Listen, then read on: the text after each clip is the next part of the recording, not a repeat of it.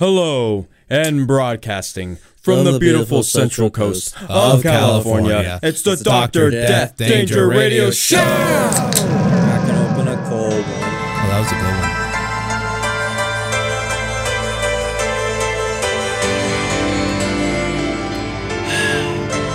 one. Refreshing. Fucking refreshing.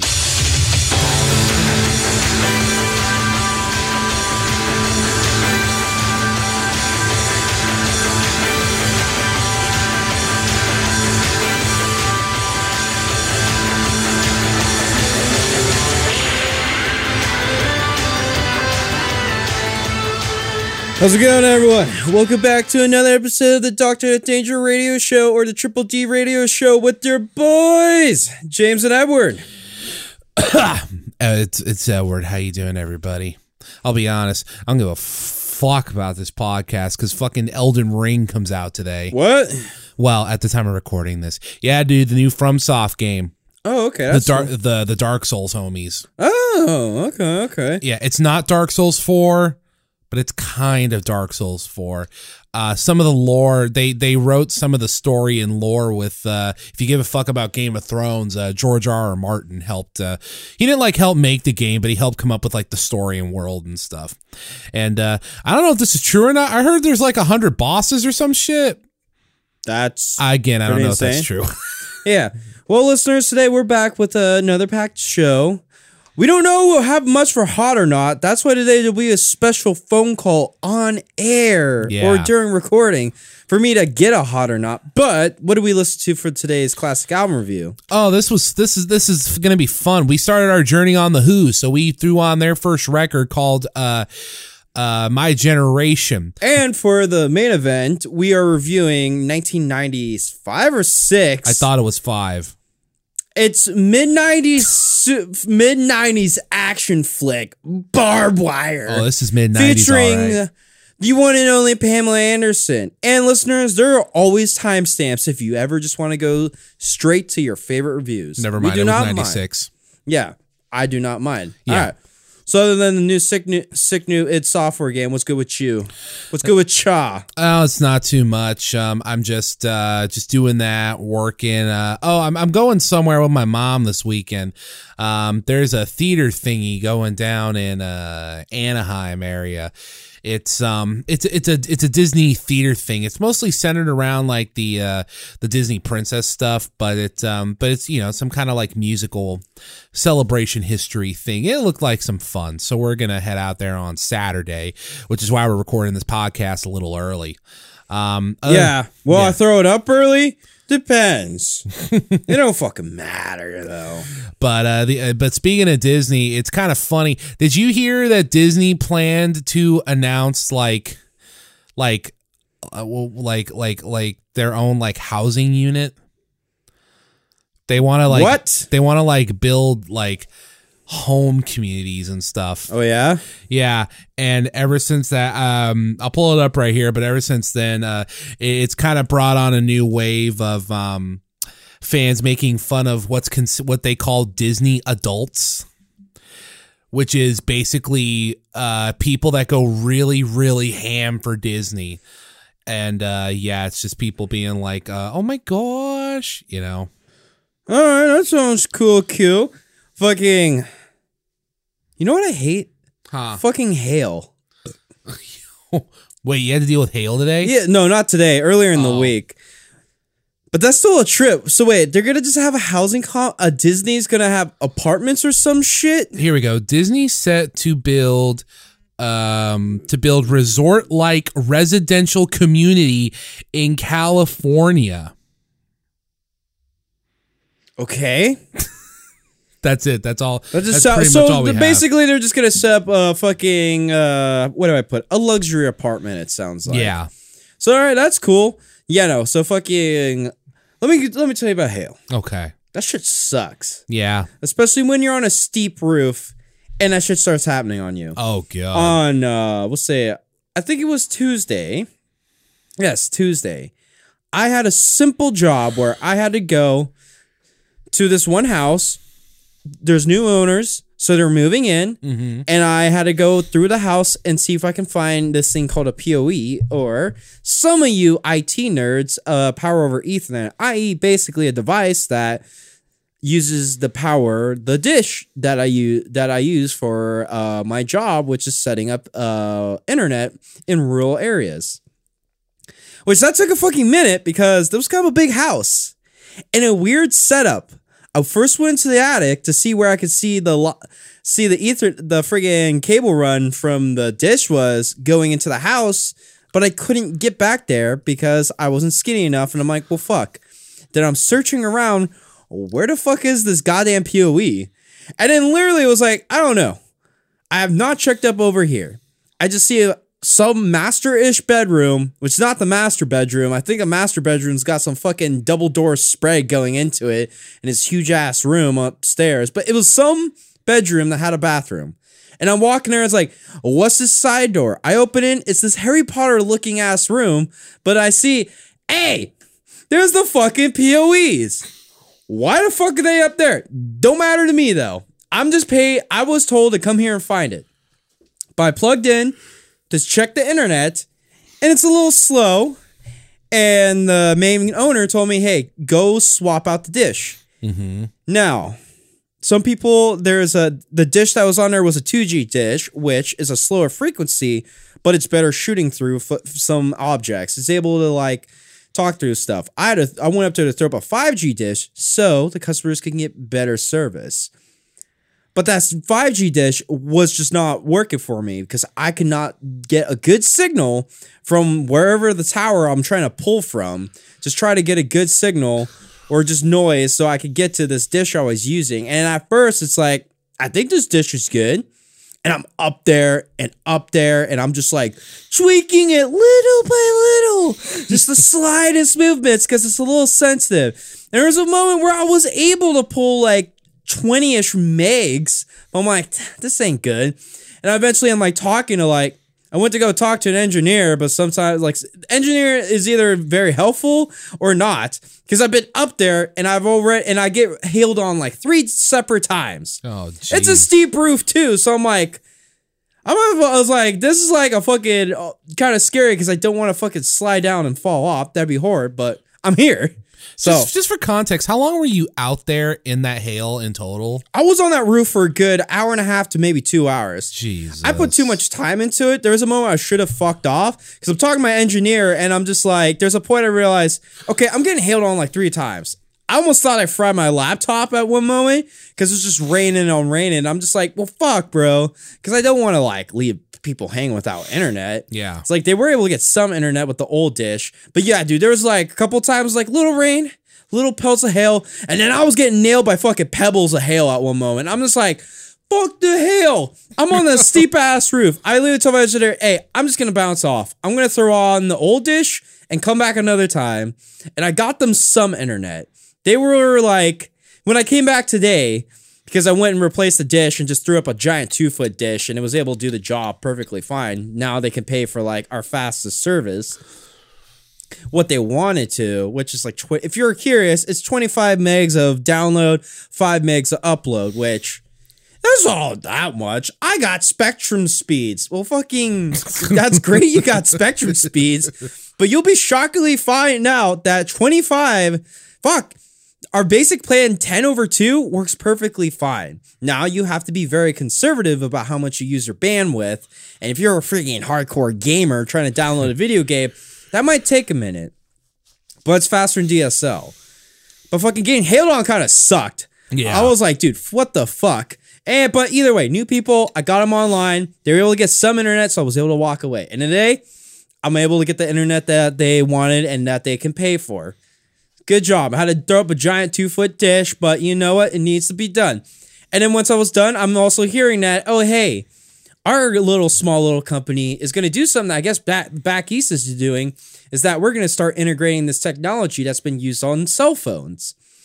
For us, we need something that like line of sight looking to pick up something, but cell phone technology, I guess, uses reflection.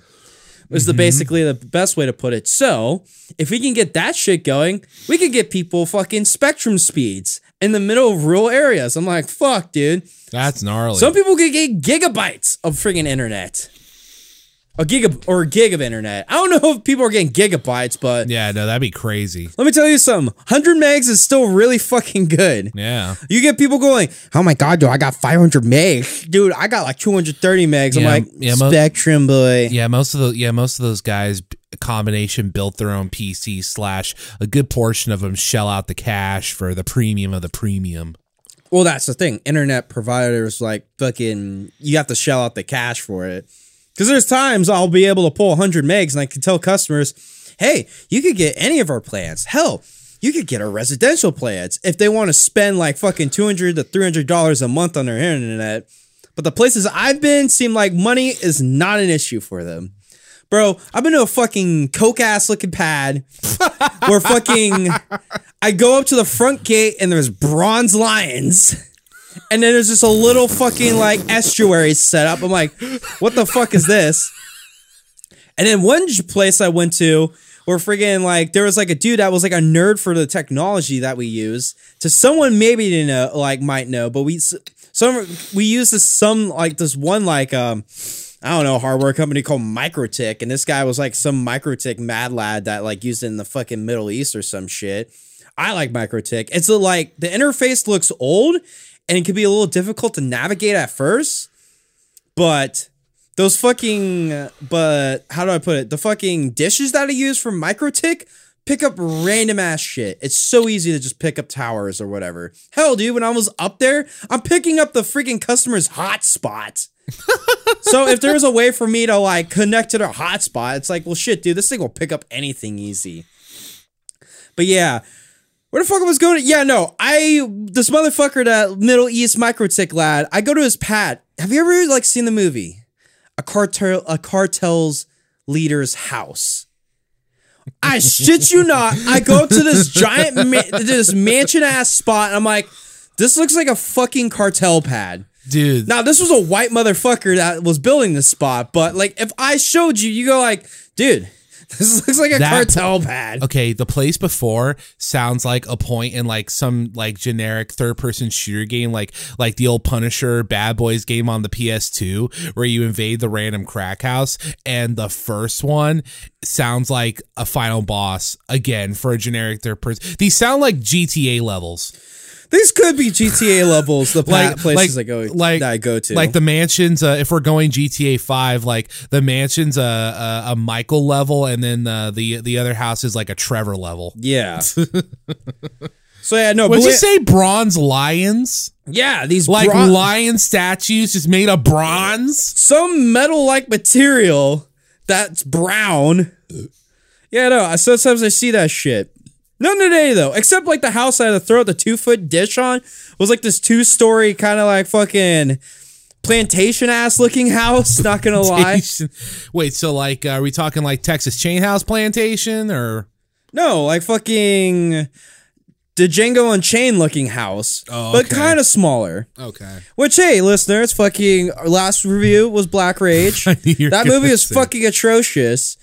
But the next day, I went and go watch Jango Unchained, and I'm like, well, fuck, dude. If you want a fucking slave revenge movie, just go watch that. Don't watch Black Rage. It's bullshit. It's false advertisement. Black Rage, fuck that movie. Not Jango Unchained. That movie was pretty awesome. Black Rage wasn't even like a slave revenge film. It was like a slave adventure film. It was trying to be. It was so fucking adventure film, but the fucking Black Rage. It was like, you think it's like, oh, this is a revenge film. But it's not. Fucking nah. All right. You got anything? No, I was just gonna say, should we try to get Jakey Poo on the line? All right, we're gonna bring in our first caller, or me calling someone today. All right, place your bets. Will he pick up? Okay. What do you think, Edward? Good host, Edward. $10 says no. Okay, we're not actually gonna bet money. Oh, okay. But metaphorically, 10 loot boxes. In the name of no. spirit, 10 spirit bucks says no. All right, hold it. Let me record this shit. Yeah, there we go. Listen to the ring. Your call has been forwarded to. Oh yeah, dude. System. No, motherfucker, just press hang. Just hanged up on me. What the shit? Oh yeah, it rang for a good minute too. That means he saw it and he saw. Yeah, no, it didn't like rang and then went to a voice. Like after a while, went to. It's like 3 rings and it sounds like he saw. I was like, oh no, sorry, I don't know what the fuck he's doing. Maybe he's doing something special. So listeners, I can't promise if there will be a hot or not today, depending on good friend Bonesteel. Unless you want to like ask someone else for a hot or not. That's a very good question. I can only think of one person, but I know for a fact that she wouldn't recommend a new song. Wait, what person you're thinking of? My mom. Oh. Our number 1 fan. Shit. If only we could do your number 1 fan, but no. Because the goal is like new-ish song. Newish. But no. So we're kind of boned on that one. Great. Thanks, Jake. Yeah. Dropping the ball, guy. Oh, wait. I have an idea. What? It's from like a year and a half ago, but Meshuggah dropped a new album that's cool. I could play my favorite song off it. No, this needs to be something that you and me haven't heard. Oh wait, fuck. That's like right. Of that week. Fuck. Let me. I know, random stipulation, but I'm like, I feel like that helps in the spirit. So you recently played, jump back in, made for me, throwback, unique, discover something new. Wait, no, that's just playlist. God damn it. No. If good friend Bonesteel calls and gives me a fucking hot or not, well, don't worry, we'll do it. Okay. We got an hour. The show goes long.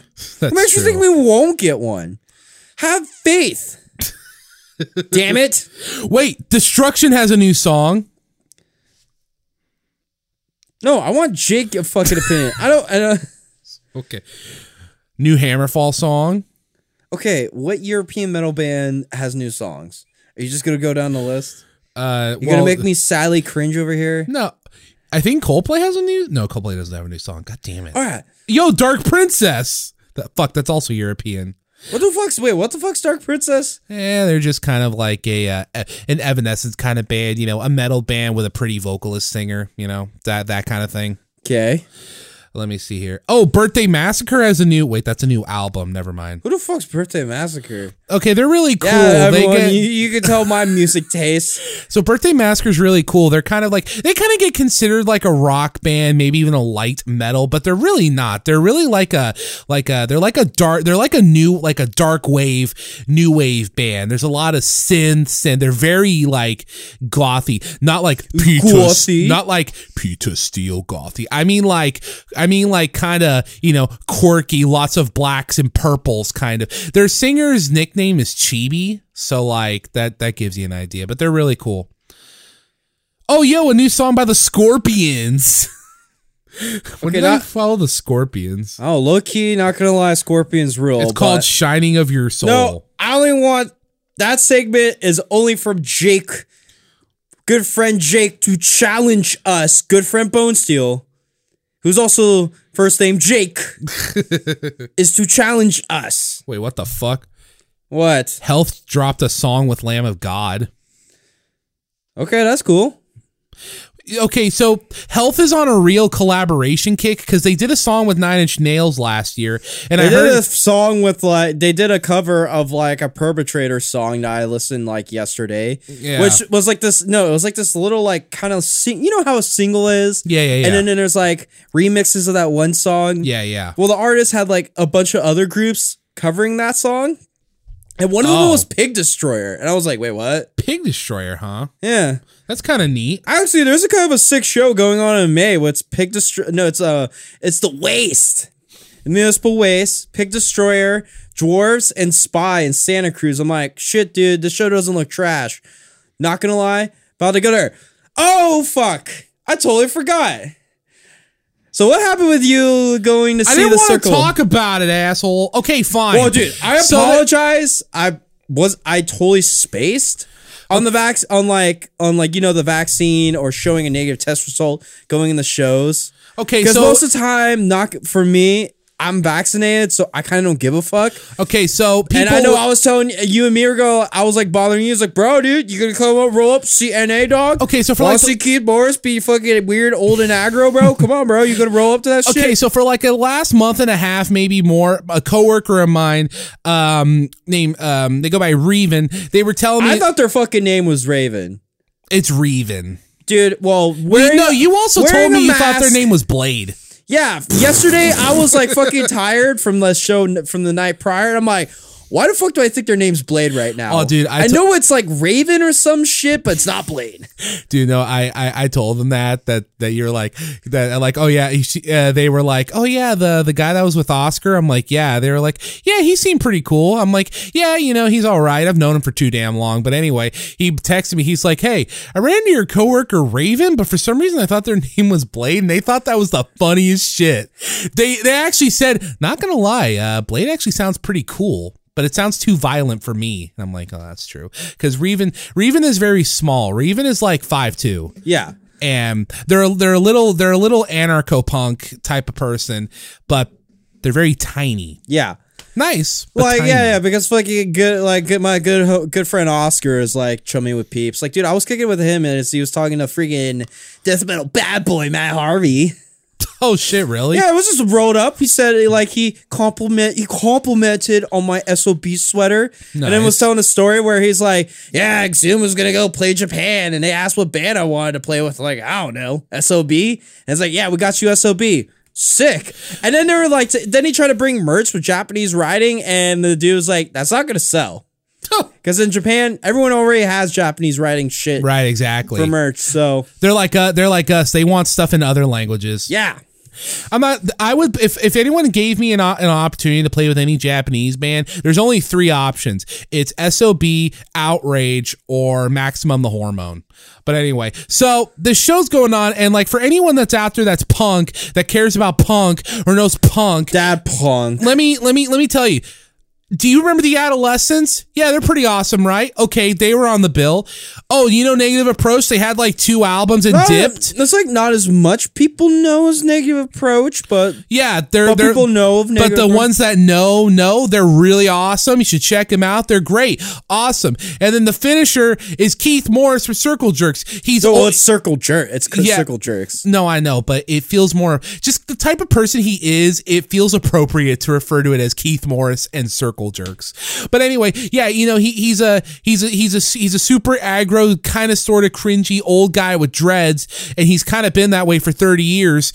But like, man, that sounds sick as shit. And then James reminded me, because I thought it was actually today, and it turns out no, it was yesterday. I'm like, oh shit. So I'm already home. I eat my dinner. I'm going out. I'm like, yeah, dude, this is gonna be awesome. I'm gonna see all these cool dad punk guys that James pretends to hate, but he actually kind of likes. And then I get there, and then the guy's like, do you have your vaccination card or proof of negative COVID test? When you try your best, but you don't succeed. Oh, and I just get a message from you. It's like, James, why didn't you tell me? What the fuck? Well, you didn't say what the fuck. What you want, but not what you need. And I'm like, oh, dude, I totally forgot. But dude, Negative Approach was a pretty lit set. Yeah, you said Negative Approach was awesome before you apologized. If that had been you would have wanted me to reimburse your gas. Nah. I was so mad that when I calmed down, I was just sad. Cause like, I've been kind of in a funk ever since all the family drama. I was slowly coming out of it, and I'm like, fuck yeah, let's go to this punk show. And then this happened, and I'm like, oh, I'm just gonna go home and eat my pork chop. Well, it was a pork steak, which are different than pork chops. You'd be surprised how few people, like the meats I eat all the time, and how few people actually... I've met a lot of people that are like, what's a country-style rib? What's a pork steak? Is that like a pork chop? What's the difference between a T-bone and a ribeye? Oh, someone asked me that once. Oh, dude, I cut a promo. Well, one has a bone that's shaped like a T, and then the other is like the only steak that I kind of want to bother getting. It's the best, dude. I've heard people try to tell me, bro, sirloin, fuck sirloin. Right. My dad likes T-bones, which, okay, T-bones are all right. Oh, T-bones but are good. Fuck T-bones. I even had someone try to tell me, oh, dude, actually the best steak is boneless. And I'm like, okay, communist. Wasn't ribeye a boneless steak? Ribeye can be a boneless steak. The ones we get, they go when I either get or. them, when I get them, like at the store to eat, they're bone in. Most restaurants serve them boneless though, which I mean, that's the only time I'm eating ribeyes. Yeah, but I mean, I'm not gonna stop eating Jocos just because there's no bone. Yeah, come on. God. Should we just give up on Hot or Not? Hot or Not will happen at some point in the show. Okay. If good friend Bonesteel comes back to us. But let me tell you about that punk show. Okay. Negative Approach. No, actually it's hilarious because we had this one of our homies there, DMD, where we call him DMD, Death Metal Daniel. Oh, that dude. I know him. Yeah.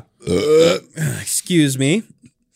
He's like being a Punisher, wanting to show up to the show right as the doors open. I'm like, fuck that. And I'm like, friggin', I had to wait a minute for friggin' like my homies to like friggin' get ready for the goddamn show. And literally when we rolled up and parked, we like hanged out for like 20 minutes watching those like Sonic meme videos. Like, you know, the one with the ones I showed you? Yeah. Yeah. I was going through, I was just going. It's so sad that Steve Jobs died of ligma. Who the hell is Steve Jobs? Ligma balls. Boom. I think that one's my favorite. That one, and then the one where it's from Sonic Heroes, and then he's just like, and then Tails just like, this is Eggman's crypto mine. It has enough power to enough energy to power all of Station Square, or mint one NFT. And then Sonic's like, okay, let's smash the blockchain. Then Knuckles was like, smash the blockchain, but what'll happen to my NFT? Did you see that video I sent to the bro chat where it was Ed and Eddie predicted NFTs? Oh, I might have skipped out on that one. You gotta watch that later. Yeah, I was like just watching that shit because obviously there's the one I'm always quoting. The one that says, yeah, I have OCD, oversized cock disorder. Yeah, because like fucking my guitar player Seb's always like freaking cracking jokes. Like, yeah, I got a big dick. And we're just sitting there. It's like, yeah, homeboy here got OCD and shit. It's fucking hilarious. It's too. But fucking, yeah, no, literally right as like got in through the door, Negative Approach started playing. Oh, wow. Yeah, it was like, yeah, we would show up rocker time. But yeah, no, Negative Approach played and they played an awesome set. Like literally, when they were done, dude, they played like up to like 35 to 40 minutes. Oh, that's awesome. No, I was so sad because when they were done, I'm like, not low key, I'm pretty sad right now. I did not want that set to end. I wanted to go on just a little bit longer. They play all the classics. They played like Tied Down, dude, it's like my personal favorite set because it's like I like Negative Approach, the band, the most out of all the other bands. Yeah. I could tell you watching the Adolescents, they're a good band. Yeah, man. But I was also being that guy that's like in the back just cracking jokes with my like friends like, hey, yo, play a fast song. And like when they play a fast song, I'm like, hey, look, they're playing a fast song. And then Seb was like gonna be hard. I was like, yeah, I don't think we're gonna throw down an Adolescence. Like, bitch, once they start playing Amoeba, you're gonna be in that shit. And lol, he fucking was in that shit. Okay, to be fair though, that's a good song. Yo, Amoeba's pretty fire, like hella catchy song. But Adolescence, I'm like, you know what? Not half bad. Now, there was this one, I did see like a day later, I have this fucking cringy dad punk fucking promoter who like punishes, like fucking tries to direct message me to going his shows. Who's that again? Some fucker named Chris Sandoval, which we just call him, I know that guy. But we just like call him Chris Sandy Balls. Like, dude, there was fucking one night, he was just blowing up my shit out for no reason, trying to have me go see Il Reppy 2. And I'm like, dude, I don't want to see sloppy dad punk, bro. I'm good. But I was saying in a polite, passive-aggressive manner. But I was jamming D-Beat at the time and literally wrote a song that was pretty banger. And it's like, fuck it. We're going to call this Fuck Dad Punk. Mostly towards that guy. Because he annoys the shit out of me. He's like, hey, come to my 21 and up show. That's $15. I'm like, no. I like dad punk. I know you've got issues with it, but that's one of those things where I'm able to separate the music from the fan base. Or just the fucking promoter just pisses me off. Well, yeah, that too. Now, Circle Jerks, awesome set, except a little long. They played 33 songs. Oh, fuck. And like, they played like a 3-song encore, so I don't know if they played 30 songs and then like 3 songs. Honestly, if you ask me, yo, if they played 20 songs, it'd be a great set. Great set. I was sitting there, I was like, yeah, you know what, dude? Circle Jerks, pretty fire. Does that mean they played for not like? Gonna lie. Does that mean they played for like an hour and a half? Fuck, dude, I wasn't paying attention. Okay. Because 33 songs, even for a punk band, that almost sounds like 2 hours. It just sounds like a fucking minute. Yeah. And Circle Jerks got slow songs, but I'm sitting there, it's like, shit, dude, Circle Jerks is pretty good. Wish Metallica would play 33 songs. Yeah, I've seen them. Fuck. Even then, they're a fucking long ass set. Yeah, I know. Here's the thing: I've seen Off, Keith Morris's other band. Yeah. And I thought I didn't care for it. I remember you saying that. But Circle Jerks, I'm like, you know what, dude? They got some classic bangers. Yeah, dude, they fucking played the friggin' one song from Decline 3, Beverly Hills. I'm like, yo. No, it's hilarious too, because fucking my friend Seb was like, his ex was trying to talk to him and as they were starting to play, and I just walked by. I'm like, oof. After grabbing taking a leak or drinking some water from the water fountain, and I'm watching their shit, and they're playing, and they played Beverly Hills. I'm like, yo, it's that fucking Decline song, so sick. Yeah, and the set goes on. I'm like, yeah, dude, not gonna lie, the Circle Jerk set was pretty fun. I'm glad you ended up, because I knew they'd be good. I'm glad you liked them. I even next day I threw on their fucking first full length group friggin' group sex. I'm like, ooh, yeah, because I listened to Wild in the Streets beforehand. I'm like, this is good. No, this ain't half bad. Wild in the Streets is a banging ass song. Yeah, bro, you know how. But then it was some songs were hit and miss. But group sex, I'm like, not gonna lie, that's pretty killer. That's an album you can listen you can just put on. And it's like, yeah, no. Nah, bro, you know how it is with punk bands. Their first record is usually the best one. Like freaking Circle Jerks, that one. What's most people's favorite Black Flag album? Damage. What's most people's favorite Green Day album? Dookie. But I don't think Dookie was Dookie their first full length? I thought it was. I don't know. I don't think. Pretty sure it was. Fact check that one. I'm gonna GTS. Fact check that. We used to say that back in high school. Google that shit. Google that shit. Also, really quick, I forgot to mention on top of new singles, looks like Violence has a new single. Oh, I listened to it. Was it good? It's not a half bad song. It doesn't have a glorious fucking Bay Area cheesy mosh reverb? riff. Oh, okay. They don't have that glorious mosh riff in that song. As a song, it's good, bro. The fucking video is so fucking trash, though. Is it fun trash? How about you watch a little bit? Just click on it. What, you mean right now? Just tell me what you see. Okay. Describe me the video. Also, really quick, I looked at the thing. Come on. Okay, technically Dookie is album number 3, but come on, no one remembers 39 Smooth and Kerplunk. I vaguely remember Kerplunk. I've never even listened to 39 Smooth. Look, if you ask most people, hey, what are Green Day's albums? They're going to tell you, Dookie, American Idiot, that one they released in high school, when we were all in high school. 21st Century Breakdown. What'd you say? You're a fucking normie now, aren't you? Oh yeah, really quick. So I was gonna ask as I pull up the video here, bro, we could listen to the new Meshuggah. No. Devin Townsend's favorite band. I don't know if it's his favorite band, but he did say that he thought they were the heaviest band of all time. But Devin Townsend likes prog technical fuckery. I mean, he can make simple music. But he really likes that stuff. And man, I'm kind of putting off listening to watching this Violence video. But man, remember when we were in high school and Gent was the hottest shit for 4 years? Wait, what? So remember when we were in high school talking about Meshuggah? Remember when we were in high school and Meshuggah and Gent were the hottest thing for 4 years? We had this one dude that we thought was cool, and he would jock Meshuggah. And I guess I would try to listen to Meshuggah. And Bleed's an okay song. Are you talking about Ex-Friend Redacted 2? Yeah, I guess, whatever. The one in Arkansas? Yeah, the fucking Arkansas lad. Yeah. Who was listens to Tech 9 all day or whatever. Yeah. I mean, Tech 9's really cool. And he's like, yeah, try to show off Meshuggah as this fucking cool band. I was like, oh man, dude, this dude listens to edgy death metal. And then once you get old and realize, nah, dude, he was listening to hype MySpace shit. What a fucking plebe. His favorite bands were Meshuggah, Mastodon, and Lamb of God. And only he tried to jock Suicide Silence. I remember, yeah. And I'm a young me is impressionable young me. It's man, dude, this band's so gnarly and intense. Wait, I thought you never liked Suicide or tried to like Suicide Silence, did you? No. I was gonna say because there was like there was a moment where I tried, but I'm like, no. Okay, I got the video here. Let's see how bad this is. Shit. Well, that's a fucking ad. The thumbnail is amazing. It's the singer who's an angry bald man pointing at the screen, going "You," and it looks like there's flames around him. Okay, here we go. Was this an ad you couldn't skip? Yeah. Fuck you, you unskippable ads. I thought you were saying that to me. Well, what do you see? Bad CGI. It looks like hell. Their logo. Okay, it's not too. Oh. Okay. Lift the phone up. You're like covering the capsule. Okay, it's not too. Okay, yeah. Nope, they're in hell.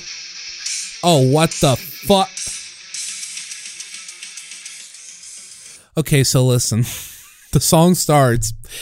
There's bad CGI. It looks like they're in hell because there's like red scorched earth ground. Lightning strikes. Their logo shows up, and then they're playing their instruments. I'm like, okay. Lightning strikes again. There's fire, and then you see the text, which this shit looks like it was edited in like video pad. It says it's just fucking "Let the world burn" flashes on the screen with like a metallic font. 30 seconds in. Here's the thing. I think that was amazing. I think the song, it's okay, but the video is fucking atrocious. Is it so bad it's good though? I don't know. I watched them like, you know what, the song ain't half bad, but fucking this video though, who the fuck let this pass? That's fair. All right. Are we ready? Yeah, let's talk about our classic album review. As we actually are starting a seasonal journey again. Yes. For the time being. Why not? Because I felt like listening to The Who. It's They're a good been band a minute. to listen to. Yeah, so it's like, fuck it. We're going to listen to all The Who's fucking studio discography. Yes. So we started off with My Generation. Yes. My man, lead the shit. How was the first song? Okay, so the first song is a tune called Out in the Street. This song was kind of like sounded like a 60s, like, jivey kind of tune. I thought this song, it sounded kind of like, there's like bluesy and funky stuff in it. I almost thought it was a cover because there's a few covers on here, but nope. The song is all Pete Townsend. The track listings make sure to note that everything except noted was written entirely by Pete Townsend. So I'm like, oh, okay, cool. But yeah. I gave that bad boy a 6 out of 10. It's an okay opener. Let me tell you something. It's not bad. Yeah. It had that busy 60s drum beat. Yeah. Like, if you've heard this drum beat, you've heard it in a fuckload of songs. Oh, yeah. But I thought the song was good. Out of fairness, I'll give it a 6 out of 10. Yeah, it wasn't offensive. It felt good. But it didn't light my world on fire. It's not bad. Yeah, exactly. It could be a 5, though. But you know what? I feel like it earns a 6. Yeah, yeah. It does. I feel like it's good enough where it earns a 6. Barely. Barely. I felt that way about a later song. Okay, so track 2 is called I Don't Mind by James Brown. So this song sounded like a throwback to the 50s, which makes sense because the song was recorded in 1960, so the transitional period of music hadn't really hit yet. It's kind of awkwardly fades out at the end. It's not really exciting. Maybe, I don't know if the song vibed with you, but I wasn't like loving it. I gave this one a 5. See, for me, I wrote down for song 2, a little slow, and it's okay. 5 out of 10. Okay. Track 3 is called The Good's Gone. Now, see, I like this one. It's a simple, catchy one and a casual 4 minutes. I really like the tempo change-ups from Keith. You know, basic fact everyone knows. Keith Moon of The Who is considered one of the great all-time drummers. So hearing him work on this album was pretty nice. I wrote here, this song sounds like a song Oasis would take influence from / rip off. 7 out of 10. For me, I thought the song was tight, but for some reason, I didn't have it in my heart to give it a 7. So 6 out of 10. It's almost a 7 for me. Fair enough. But I'm like, I just can't. Gotta give a 6. If I was to go in decibels, sure, it's a 6.8, 6.9. Sure. But I don't feel like it was a 7. No, but I felt like it was good. Obviously, it was better than the last song. That was way better. Last song was a little sour. It was at least a point higher. Track 4 is called La La La Lies, like literally la la la lies. So the music to this song's a little interesting, but the song didn't like super hook me. I was just kind of like, all right, yeah, this is a song. That is a song. That's a chorus. This is a song that is there on this album. I gave it a 6 out of 10, but I'll be honest, it's kind of a low 6. A low 6. Low 6. Well, here's the thing. For song 4, I thought the song was a little sappy-ish. Not gonna lie. Kind of a sappy fuck song. Yeah. So I gave it 5 out of 10. Maybe I was able to push through that threshold and go like, nah, you're not a 6. You're a 5. Fair enough. Suck it. Okay, so track 6. So like this album is okay at this point, right? It's no bad songs. Nothing really popped out. And then track 6 comes on. It's like, people try to put us down. Yeah, it's My Generation. This song fucking owns. It's Radio Punisher, but banger classic. It's awesome. Especially considering that like 5 to okay songs. Wait, this is song 5, right? Yeah. Okay. Yeah. No, this song's 6. Did we talk about song 5? Yeah, song 5 was, oh, fuck me. Did you skip song 5? My phone jumped on me. I got confused.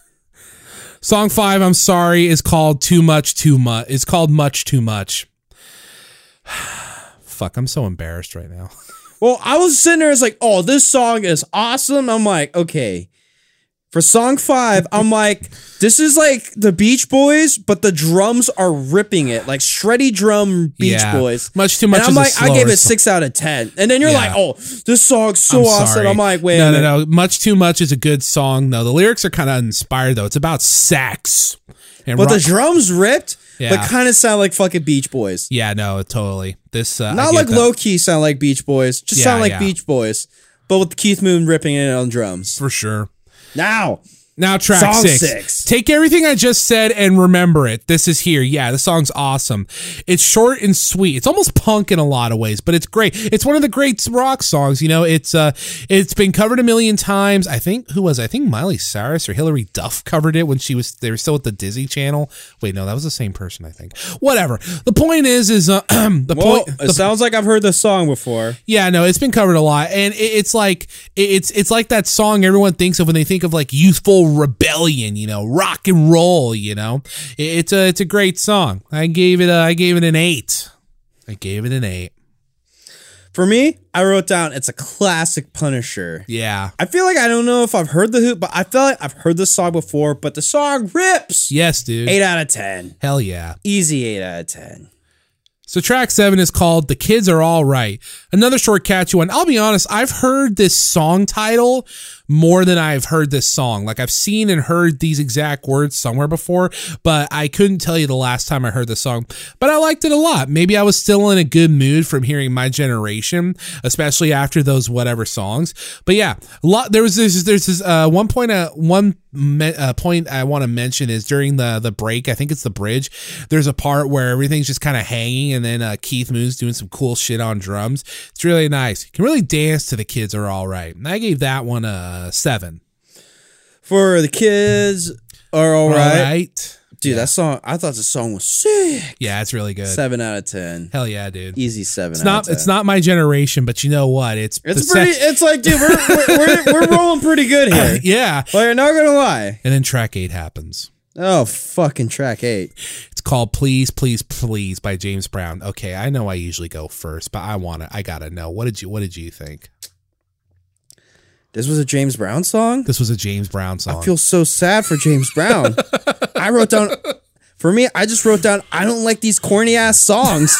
4 out of 10. Ooh, that's rough. I guess the Who didn't do justice on James Brown. I'll say, you know what I wrote here? I wrote here, it's better than when Zeppelin did this kind of music. I thought. Or at the very least, I think Roger's voice is a better suited for it than Robert. It's not bad. See, I gave it a 6 because I thought it was still all right. It's another low 6, and it's such a hard stop, right? Because you go from My Generation to The Kids Are All Right. I'm like, hell yeah, this is the Who. Business is picking up, Cole. And then this song happens, and I'm like, ooh, this was an oof. This was an oof. Dude, my fucking phone's gonna keep binging the fuck away.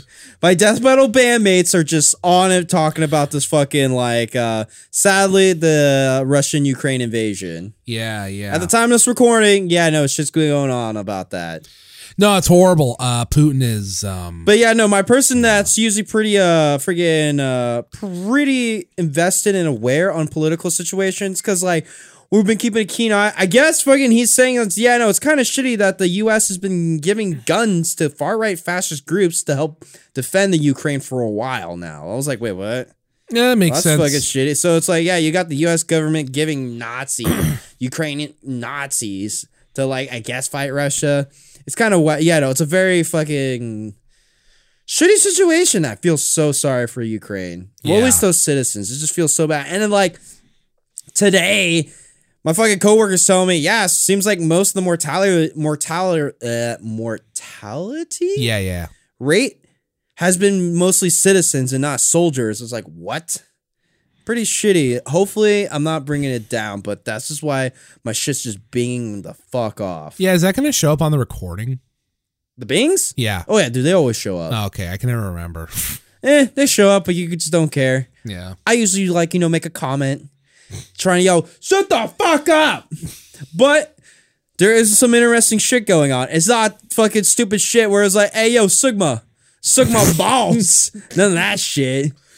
Yeah, no, it's real life.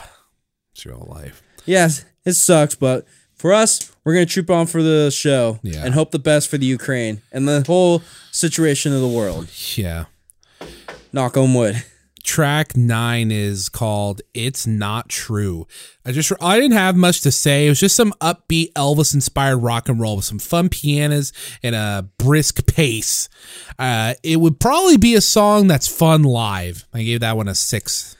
So for song 9, I wrote down the song was a fun one. A 6 out of 10. Yeah. Okay, so track 10 is I'm a Man by Bo Diddley. I've heard the original one and the one by the Yardbirds, and this is a pretty good version. It's all right. This song is literally about the Bo Diddley song here is about as classic of a blues song as you can get. It's literally the bam bam bam bam. I woke up this morning. Like that's literally the song it is.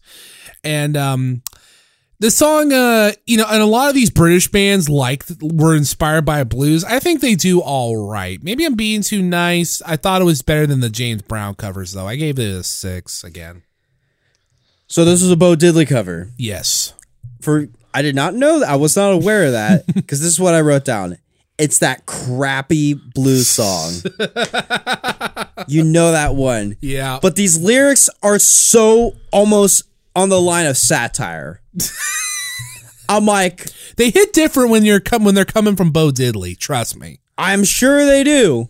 But with the Who, I'm like, dude, this sounds like a satire, silly song, like almost dissing these crappy blues songs. It doesn't help that Roger's putting on an actual Bo Diddley song. Here's the thing: when I thought it was satire, 6 out of 10. I'm just gonna leave it at that.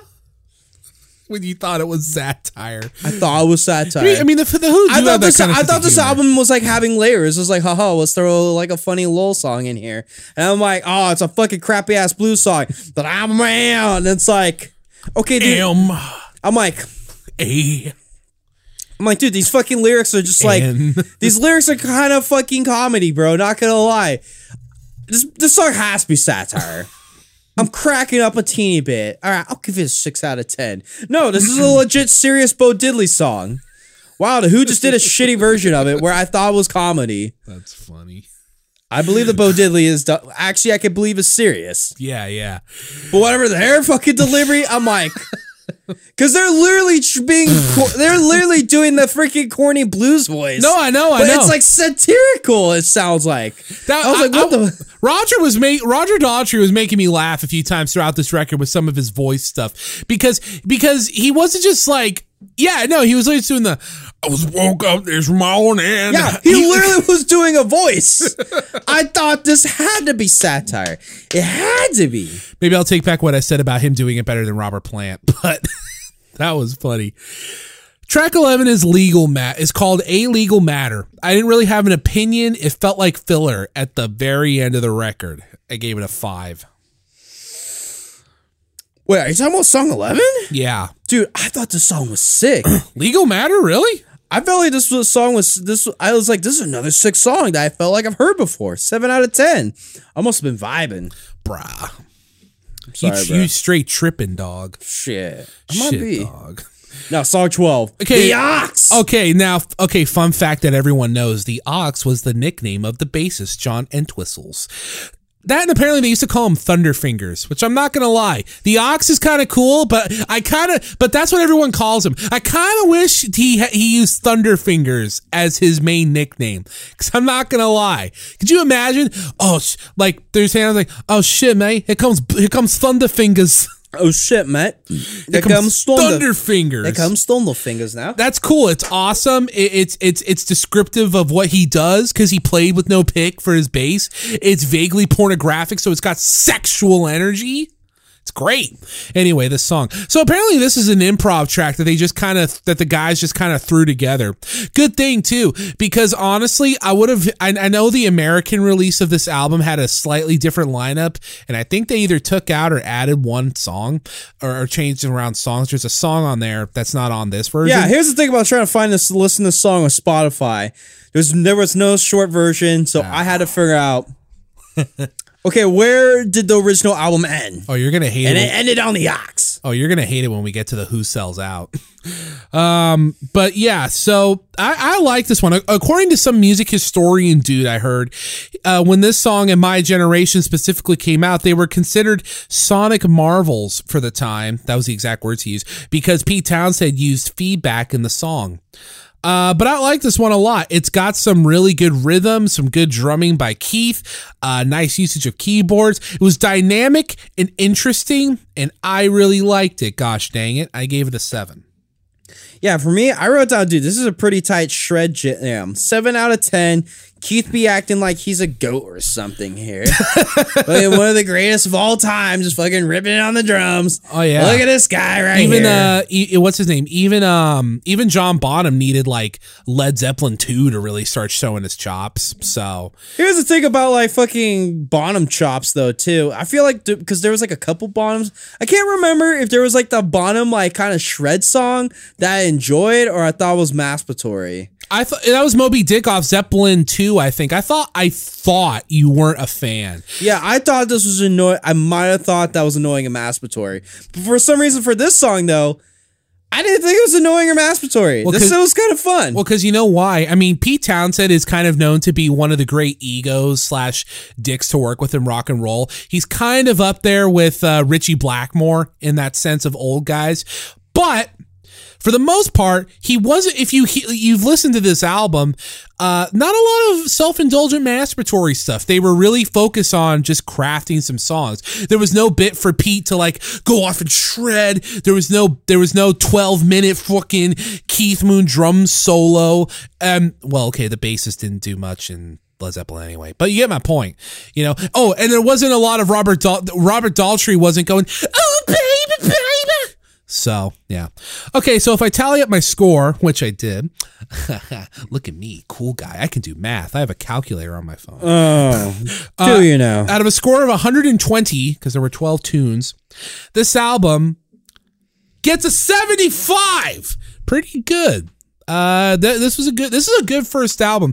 I'll admit, this album is kind of carried by My Generation and The Kids Are All Right in that order. But this album has good shit on it. But the album is still good. Like, dude, I just felt like the last 2 songs ripped.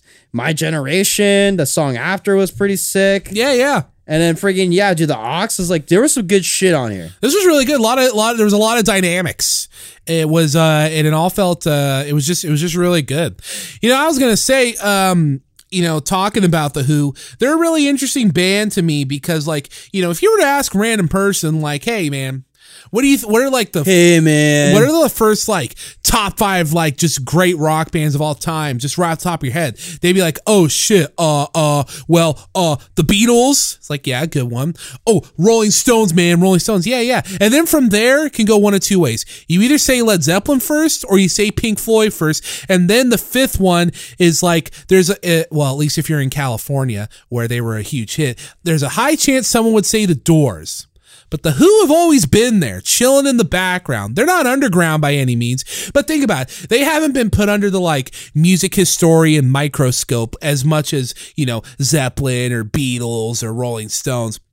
But they've always just kind of like, you know, but they've always had really good stuff. So it's always just kind of, I'm really excited to go on this journey because like, you know, the Who, there's a lot of music there that I haven't heard. So it'll be really neat because I would almost say they're underrated. Although I guess it's kind of hard to say one of the biggest, at least top 10 biggest rock bands ever is underrated. But yeah, no, this is exciting. Exciting to me. Yes. Here, let me just grab a timestamp for our next thing. I could do it professional and search for it, but I would rather just, you know, just say when. It's just easy for me. All right.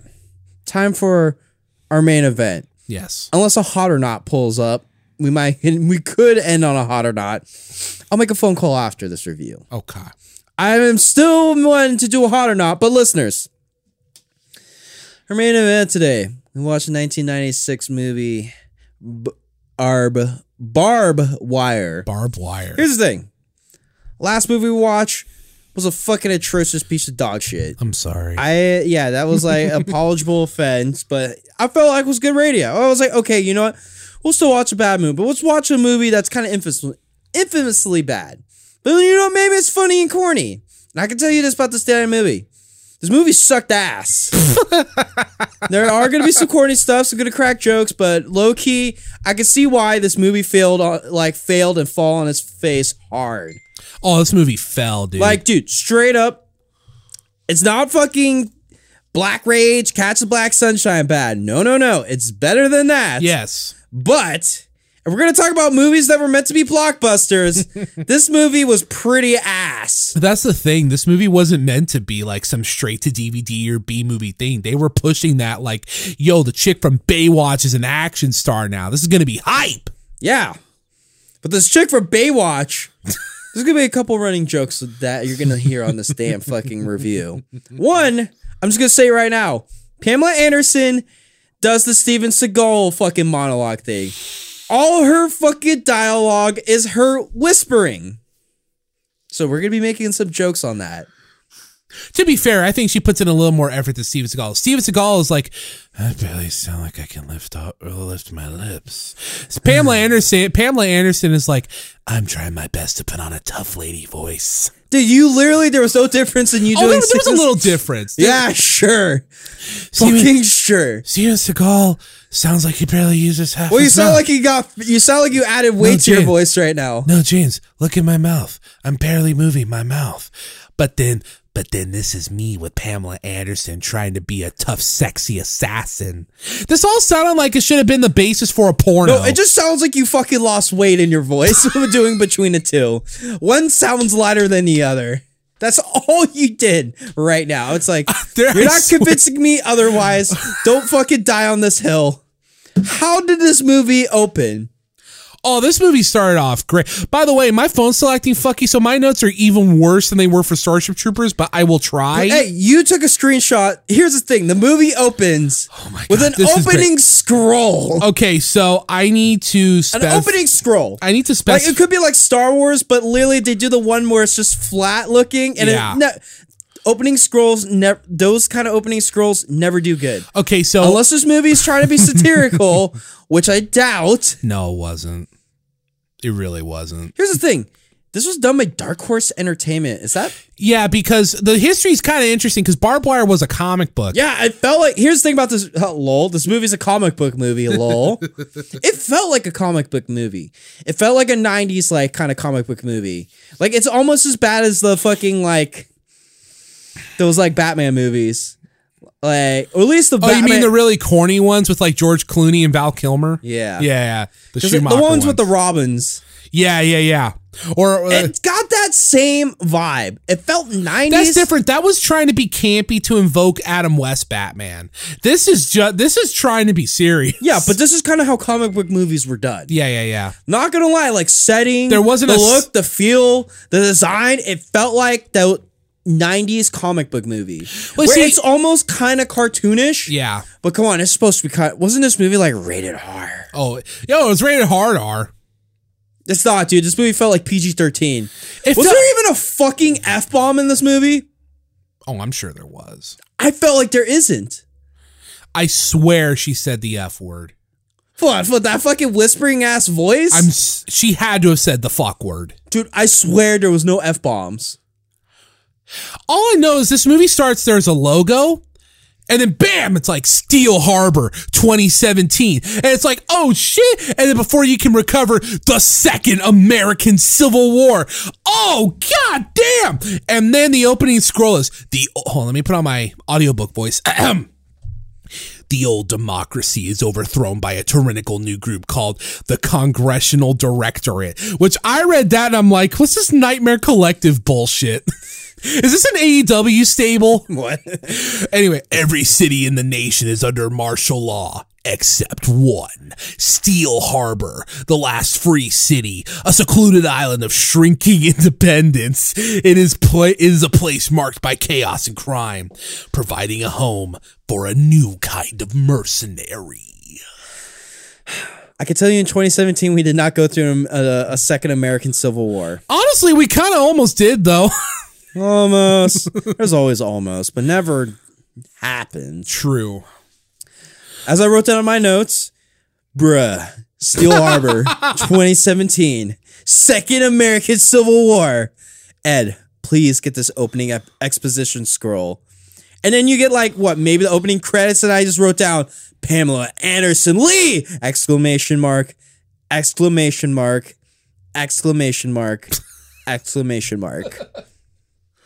Well, we have the opening credits of Pamela. I'm not going to call her Barb Wire. She's Pamela Anderson. She's just Pamela Anderson, putting on a tough guy We just voice. have opening credits of Pamela in a rain room, wearing a leather dress and fucking cleavage. Fuck, dude. At times, I felt like her titties fell out. I think they did a couple times. I don't even know. Also, there was a rock cover of a random 70s disco song. I think it's the one that goes, all the girls around the world as a something as a all the boys and girls in your hair. I think it's that one. If there was a scene to describe this movie, it's this one. Yeah. It literally is Pam Anderson. Yeah. Leather. And her tits.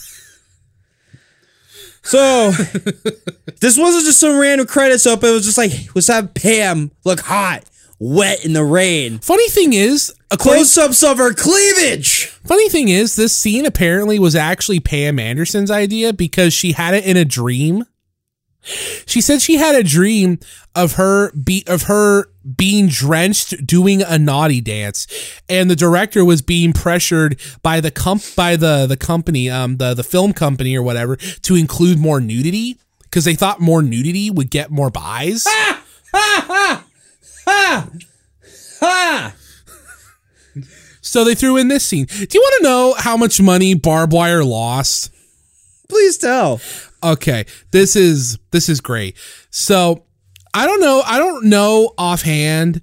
Okay, I don't know how offhand $9 million was worth in the year of our Lord 1996. Probably more so 1995 when they actually filmed this. The budget was $9 million. They made 3.8. They didn't even get half of their money back. They didn't even get a third. Wait, they get a third. They didn't even get a fourth of their money back. Fuck. Oh, that's hilarious. So we just see a bunch of horny dudes in suits, what looks like a strip club setting. Yeah. But not strippers getting nude. It's just Pam Anderson. Fuck, is this a fucking Steven Seagal movie? We open up in a strip club, bro. Are you sure? This has to be a Steven Seagal movie. You know what? This movie does have a fat guy that never gets up from his seat. Yes. Are you sure this had to be a Steven Seagal movie?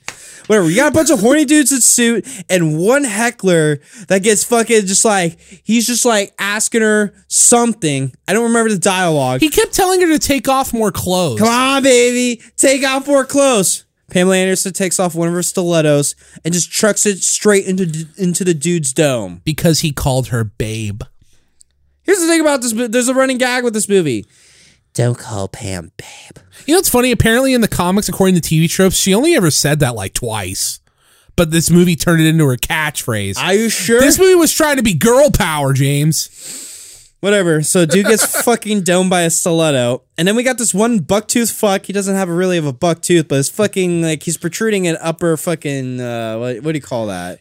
He's protruding his teeth forward. He's protruding his fucking teeth One forward. of those toothy grins. And he's like talks to one dude that's asking questions about Pam. Yeah. What's up with her? Oh, she's new. Cool.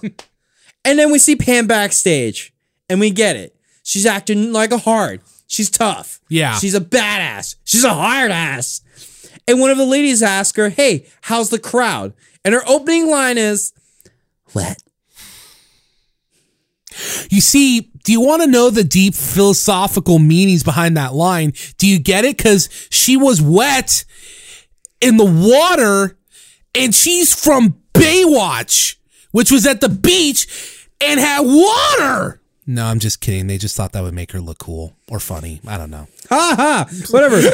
So fucking protruding. So that fucking, fake laugh was funnier. So yeah, this bucktooth fuck never got his name, comes in and he tells her, hey, can you meet me in the office? I don't know if like a dude wants to meet her or something. Maybe they want to talk pay, but he was giving Pam, he's giving Pam, I want to touch your butt eyes.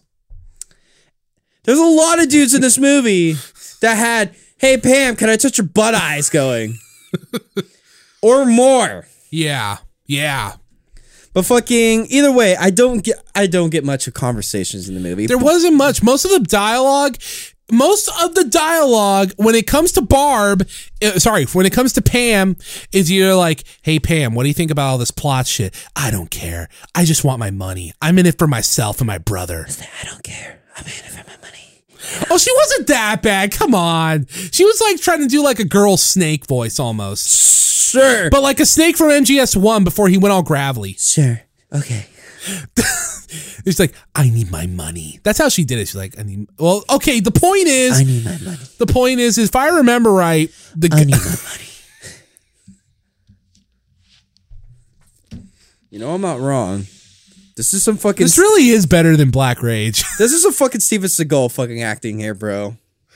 Are we watching Steven Seagal? Wait, 96. Movie? Fuck, I think Steven Seagal was actually still popular around this time too. So, we see Pam. Yes. She's back somewhere. Yeah. Not at Bucktooth's office. She's trying to like lockpick some shit. So yeah, she's like just fucking scavenging through her tools. Bucktooth rolls up like, hey, what you doing back here?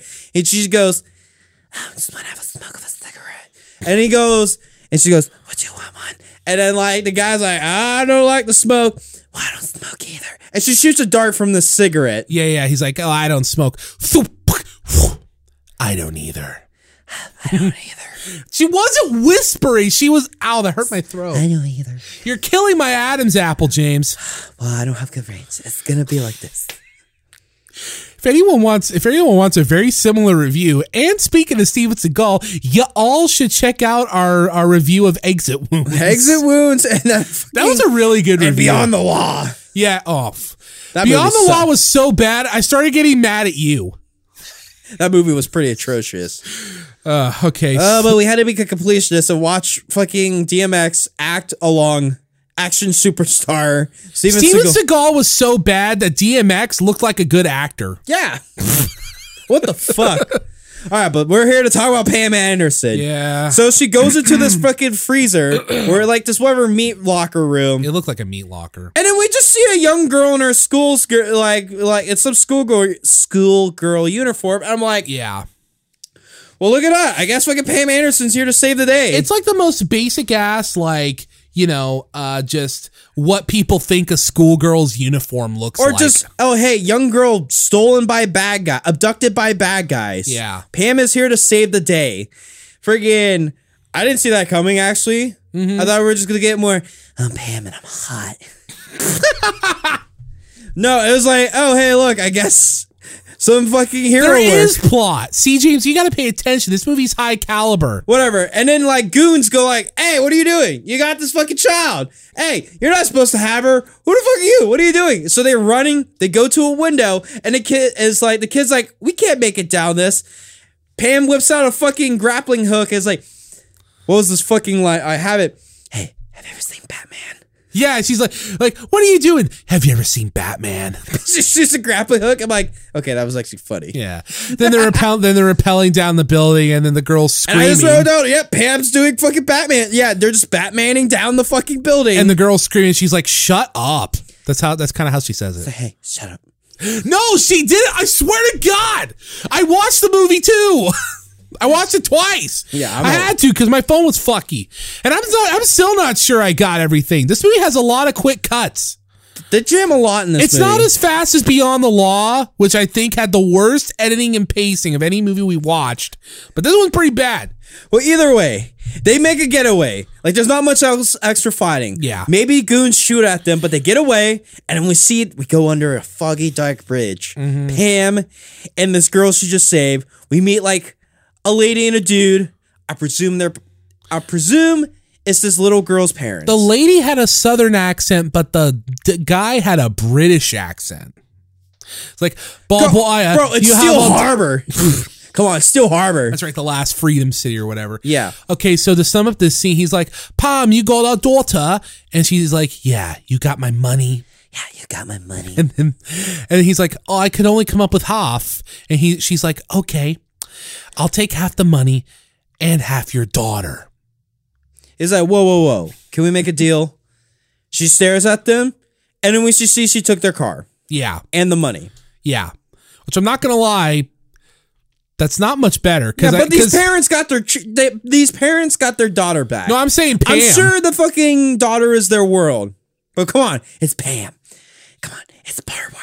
You see, James, hard ass. The point of the scene is because this is the 90s. Everyone's fucking jacking it over anti-heroes. So they're like, oh, she saved these girls, but it's because she got paid to do it, but she's in it for herself. She doesn't care about people. She's gonna take their car. Yeah, but she does care about people. She plays like exterior, she's presented like she doesn't care for people, but we could tell she does care for people. 3-dimensional and layers. Oh my fucking God, bro. What a fucking character. Either way, she takes their fucking car, then she's up on this hill, looks at a sunrise, and is looking over Steel Harbor, and she just does dialogue on why Steel Harbor sucks. That's literally it. She goes like, yeah, Steel Harbor. Look at this shithole. Look at this shithole. Oh, look at this shithole. No, don't worry, Pam. Barb Wire is going to be huge. Don't worry, Pam. Barb Wire is going to be huge. I can tell you this. Pam and Tommy, that show is so much better than this movie. Not going to lie. Okay, so next let's get our composure. Where the fuck are we? I think next we go to like a government facility. No, we go to the fucking White House. Okay. It's this like freaking bomb rated looking ass White House. And I just wrote down sex electric torture on some lady. Because literally we see like some lady making moaning noises. Literally, you could mistake this as a porno if you were like just hearing the audio. Yeah, because they don't show us them torturing her the first time, and her and her screams don't sound painful. She's like, I was like, this doesn't sound like you're in pain. This sounds like you're in pleasure. My notes got funky, but either way, I can remember the scene mostly enough. We just see this lady. She's hooked up with random hardware on her boobs and her freaking vagina and on her face. And then we meet our bad guy for the movie, and he's interrogating her. But then he's also shocking her with this fucking elaborate fucking underwear torture device. What is this movie? It's a 90s industrial music video. Yeah, sure. Either way, they're trying to get information about a resistance fighter and special retinal contact lenses, because those matter to the plot the most. Anything else, just whatever. Sure, dialogue. Yeah, that's literally the important thing are these contacts. They need to find a doctor lady. Whatever. And then the president, I guess, calls this fucking our bad guy, and he's talking about, hey, there's this girl with special DNA that can fight against our bioweapon. Go find her, dude. So then next, we're outside of this biker-looking club, and we see Zeus/Debo. That actor, was it Tiny Lister his name? Oh, yeah. Yeah, he's the fucking bouncer to this club. That's right. all we see of him in this movie. Yeah. I totally forgot he was there till I'm in my notes. Now, we're at some edgy, sexy club with a live band playing. And then some Arabian lad, you're a friggin' Dubai-looking rich lad. Or a caricature of one. I guess he's trying to ask for someone, talking to the waiter. Was he asking for Barb Wire? I'm sure. Okay. And the dude says, sorry, your money's not good here. And he talking about, what are you talking about? You saying my money's not good? Then we get a quick shot to a DJ. He's introducing some track in this edgy, sexy club bar. I just called it the goth dance club. Well, the spot's called the Hammerhead, but to me, I'm like, dude, no, it's some edgy, sexy club, because this is some edgy, sexy movie.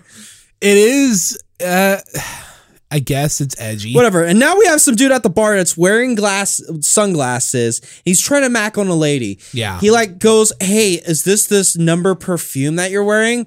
Oh wow. How did you know? I'm a man that could smell things good.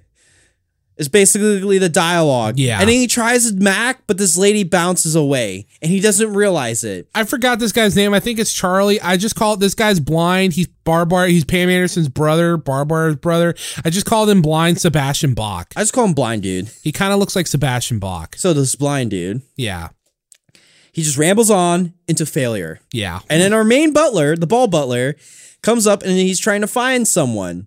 I guess it's Pam or something. He goes like, hey, do you know where Barb is? Yeah, I guess so. I didn't really hear. You couldn't hear shit right here for some reason. Then we see people in a car. I think. I'm trying to remember. Did I miss something? No, let me see here. Well, either way, I just wrote down customs police pulls over a car. Oh, yeah. And I presume, oh, hey, these are some transporters. They have them come out of the car, and then we see customs just maul them down with bullets. And I wrote down, here's the thing. Who was the main actor that isn't Pamela Anderson in this movie? Is it what's his name? The guy that plays Jango Fett. Yeah. It's Jango Fett. Something Morrison. Tegan or I don't remember his name. Yeah. Either way, I just wrote down somewhere. I'm now fucked on my notes. Is your notes fucked too? No, I'm fucked on reading my notes. So yeah, police maul down these transporter dudes, and we see Boba Fett and some lady, and they get away. Nah, bro, that's Jango Fett. Sure. No, I know he's both. Yeah. So now we see Pam in her office, and I guess she owns this edgy, sexy club. Yes, I remember that much. This is her club. I don't know what it's called, though. So we see the bald waiter, and he goes like, hey, I'm scraping for pay. Okay. So Pam bounces out and mobs on a motorcycle. I'm like, what about this dude's money? Because here's the thing. That pretty much was the scene, wasn't it? Yo, we see this club. It's full of fucking people. Yeah. It's lively. Business looks good.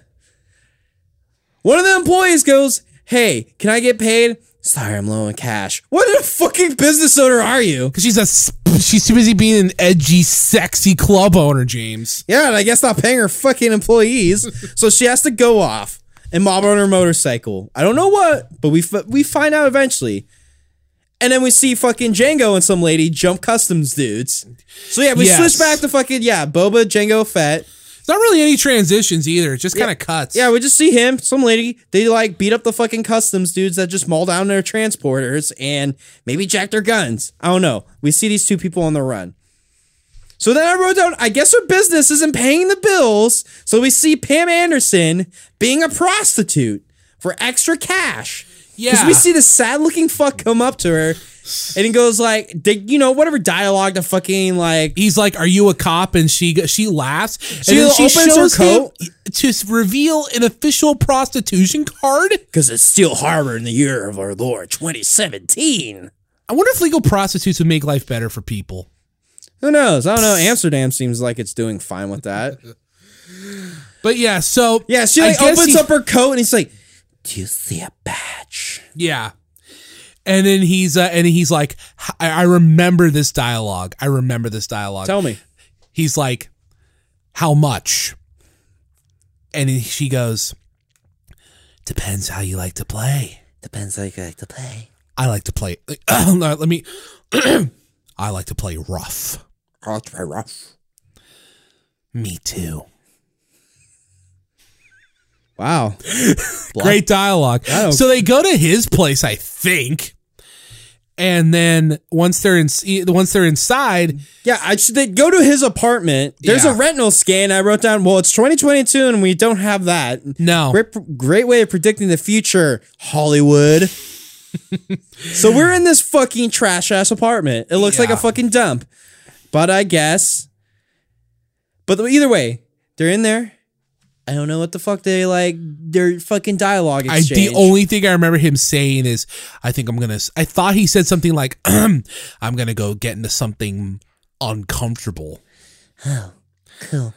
See, the joke is, guys, he says that and then he comes out literally. He says that, he bounces off to go change. Pam whips out some fucking x-ray camera, because I guess, oh, hey, look, this is the part where we don't have Pam being hot and sexy. Because I guess this is the part where it's like, oh yeah, no, she's some badass character, and I guess she has a fucking hit or a bounty on a lad in the room over. But literally, homeboy comes out in a full fucking gimp suit. You see, because James, this movie's trying to tell you a story. I can tell you the story.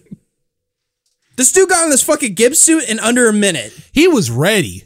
Yeah, like fuck. He was ready for this his whole life. Come on, dude. I don't think throwing on a gimp suit, you can just throw that shit on in 30 seconds and you're back out the door ready to fucking get, who knows, do whatever weird sexual deviant freaking pornographic deed that he was planning on doing. I mean, I literally can't speak from experience, but considering how tight that shit looks, no.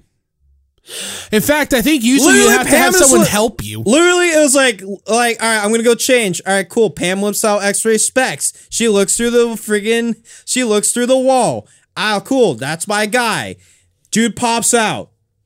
That's literally my description. You think you could fucking change into a full leather fucking onesie in that amount of time? You know what that kind of reminds? What's this fucking movie? You know what that kind of reminds me of? Really quick, funny story. Dad was going through some stuff and he actually has some old ass like comic books because he used to get them from when he was a kid and a little older. And one of them was an old Captain Marvel one. And I mean the Marvel one. I mean like the DC one that we call Shazam now. And they're in those old comic books, they had a lot of those like, hey kids, look at this cheap crap you can buy if you send it and buy it. And Dad said, and Dad was looking through it. He said, oh, that was my favorite one. Which one? It was X-ray glasses. Oh, like that's just a fucking meme though. And he was like, you know why I wanted those, right? And I'm like, I can guess, Dad. I could guess. But either way, fucking homeboy in the skimp suit is ready for fucking Mama Dom fucking Pamela Anderson. He has a fucking He's paddle. ready for her to step on him. Yeah, basically. Like he gives her a paddle. He's like, all right, big boy, turn around. And she just fucking whacks him in the dome and knocks him out. I'm like, well, there goes your fucking evening, bro. And then we have the most realistic thing in this movie, the plastic explosives. Yeah, she just fucking starts setting up a fucking foam, like she draws a square out of foam and sets up fucking explosives, shoots through the fucking wall, and the dude that she's about to fucking get goes, oh shit. But this guy has homies. Yeah. They run up there, and now we have a gunfight going. And this gunfight, how do I explain the choreography?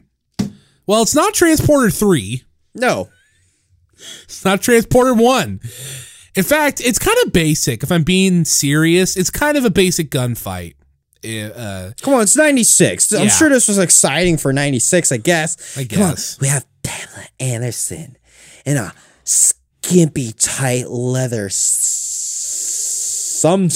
fucking... Was it a suit? No, it wasn't a suit. Either way, she's wearing some fucking skimpy leather attire and heels, fucking ducking under a table, just fucking dual wielding fucking, I don't know, magnums or fucking pistols, dude. Just fucking trying to like fight off these two dudes. Did you know Pam did a lot of her own stunts for this movie?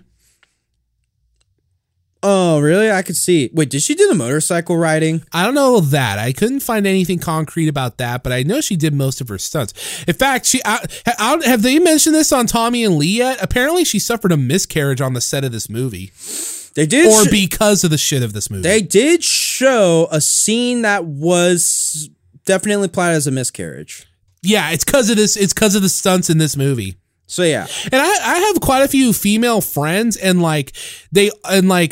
just from what they've told me, seeing Pam in those, when you're younger or whatever, you see girls in these tight things with their boobs on out, and you're younger, and you're like, oh yeah, big T. I was thinking about it watching this movie. That had to be uncomfortable, yeah. Like I know she has implants, so I don't know if those act as a cushion or something, but I'm looking at this and I'm like, I just feel like that would be uncomfortable. You know what I mean? Cause like, I guess breasts aren't like as sensitive as say testicles, but it's a similar idea. So like just seeing how like, and not to mention too, that thing was basically a corset kind of, but it was leather. And then you got the big gagungas. I know I'm going on a bit about breast science here. And her fucking attire. Yeah. But I don't know. I was just thinking about that. Anyway, yeah, so she kicks these guys' ass. Yeah, she kicks these guys' ass. There's like two dudes. One dude gets taken out, and then one dude, she's fucking like, the fight ends with her fucking dick punching a dude, and then she's just fucking stomping on his cock in her stilettos and shit. And either way, then she goes up and wakes up her bounty. But that goon that she was just like stomping his cock on, he just like gets up and calls her. They're like, hey, babe. And then we have her go, don't call me babe. And it's just like, and I wrote down, gets up, calls her babe. And I wrote down, I guess that's what asking to die, I guess. Yeah. She fucking blasts him. Then she takes her bounty down and she looks at her nail, and I wrote down, oh no, she broke her nail. It's kind of funny because like he's behind her, pulls a knife. He doesn't try to sneak up on her, but he says the babe thing. He stops right in his tracks. She has enough time to 1,000, 2, 1,000, 3, 1, pick up the gun, 1,000, 2, 1,000, 6 with that pointed at him. Bap, bap, bap, bap, bap, and he falls out a window because I don't know what it is about action movies, but like they like dudes falling out of windows. I'm not gonna lie, it feels climactic to a thing, I guess, but whatever. And then yeah, don't call me babe. And I have to appreciate it's a small dumb thing. I appreciate that she didn't actually vocalize shit. I broke a nail. She just looked at it, and you could see it was broken. Yeah, that was a little bit of subtle. So yeah, now she goes to what, like the bounty, bailsman, whatever. She's here to collect the bounty, yes. And it's this one fucker that's been in almost every fucking movie. This like fucking cul-de-sac dome lad. I don't know I don't know the actor's name, but dude, you've seen this fucking guy in movies everywhere during this time period. 80s, 90s, shit, into the 2000s. I'm trying to see if you probably wouldn't remember the character's name, huh? No, but I can tell you what he fucking looks like. Is it John Paxton? No. Let me see the fucking cast of peeps on Google. Okay, here you go. So yeah. Oh shit, I'm the like one with the phone. Oh my god. I'm just gonna like Barb Wire. Let's look up the cast right here. If we ever decide Clint Howard as Schmitz. Clint Howard, let me see. Clint Howard, which one? Oh, that guy. Yeah, I do know who that is. Okay. Yeah. So Clint Howard, that guy that's been in fucking every movie. He like never is like out of work. Good for him. Yeah. He'll even do shitty movies like this. I just wrote down she's like barters with them because the bounty is like at 10,000, but she goes, there was not supposed to be other guys. Oh yeah, that's right. I'll give you, I'm upping my pay, 20,000. Whoa, Barb, come on. You think I'm not giving what? Nah, come on. It's just 10,000. Sorry. She just bars, I don't know, blackmails him or something. I can't fucking recall. I'm being horrible here. No, that's basically the scene. But either way, she like threatens him, and then he gives her the increased pay. Oh, okay. I was looking at Clint Howard's track listing. You remember, what was it? You remember the operator dude from the Austin Power movies, like during the penis gags? Yeah. Johnson? That's him. Yeah, fuck, we did watch him in that. Dude, he's in a fucking... He was in Backdraft. Dude. Silent Night, Deadly Night 4, the year before that. And the year before that, he was in Tango and Cash. Dude, he's in... He was on Night Shift. He voiced Roo from Winnie the Pooh in a Winnie the Pooh short film. 2 of them. He was the voice of Roo. What? For 2 things, yeah. Anyway, back to this. Oh, and he was in Waterboy, apparently. He was Paco, whoever that was. Dude, you could just go down to all his movies, bro. You've seen a movie he's been in. God, I've seen a lot of these movies. Yeah, and he's in... Fun with Dick and Jane.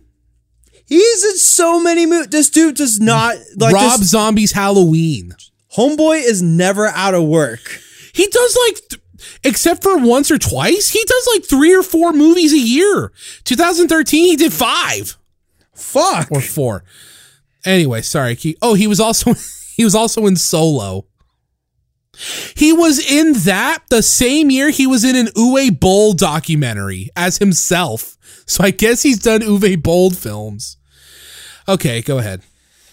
I don't know where the fuck I'm at. Well, either way, Pam gets her money. Now back at the sexy edgy club, we see her actually pay her bald fucking waiter. I was like, oh, business is not good. In this packed bar.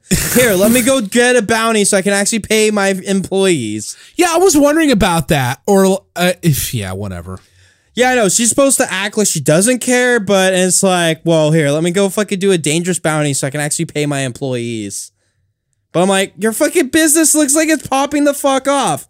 Either way, we meet some soldier lad, just some geek. He asked Pam for a dance. And they're just hanging out. Homeboy's panning like crazy. He goes like, oh my God. I'm with the one and only Barb Wire. Yeah. Which, to be fair, that's probably how he actually felt when he got to touch Pam Anderson. So yeah, no. So they're just doing a slow dance. She asks if he has a lady back home. He says he does. And it's like, hey, show me how you would be if you were with her. And he's like, actually like, I'm like, oh, hey, this is actually kind of a sweet, tender moment. For sure. But then he's looking at, I'm like fucking tripping the fuck off. Cause like, forget, dude, God damn it. My notes are so fucked up right now. I'm so sorry, listeners. All right, she asks if he has a lady, makes him act like she's her, and slow dance for her. And then SWAT team appear. Yeah, the police show up. Yeah, we see the chief of police where Pam introduces, yeah, he's a liar and a thief, but at least he's honest about it. Cool. Steel Harbor. Great fucking place. Yeah. Take your children there. And he's just going around doing retinal scans on people who I guess is just false IDs. And so they're just randomly arresting. And then the Pam and the chief talk. And then she goes like, look, they talk casually. And it's like, all right, meet me in my office. So they go up to have a conversation in her office. So Pam was wearing a nightgown. Then she has the whole scene where she has to go change behind this thing, you know? So we can kind of see a shadow figure of that. Oh, Pam is in the nude because we need to make this movie hot and sexy. We need more nudity so people will go see it. Yes. Sure. So yeah, whatever. Her and the chief are talking. Yeah. And then, yes, she changes because, you know, sex appeal. And he's looking for someone that, like, killed some police customs. And it's like, oh, okay. That's actually being played into the plot. So I guess, and then there's dialogue, exposition where I guess she fought in the Civil War. Okay, cool.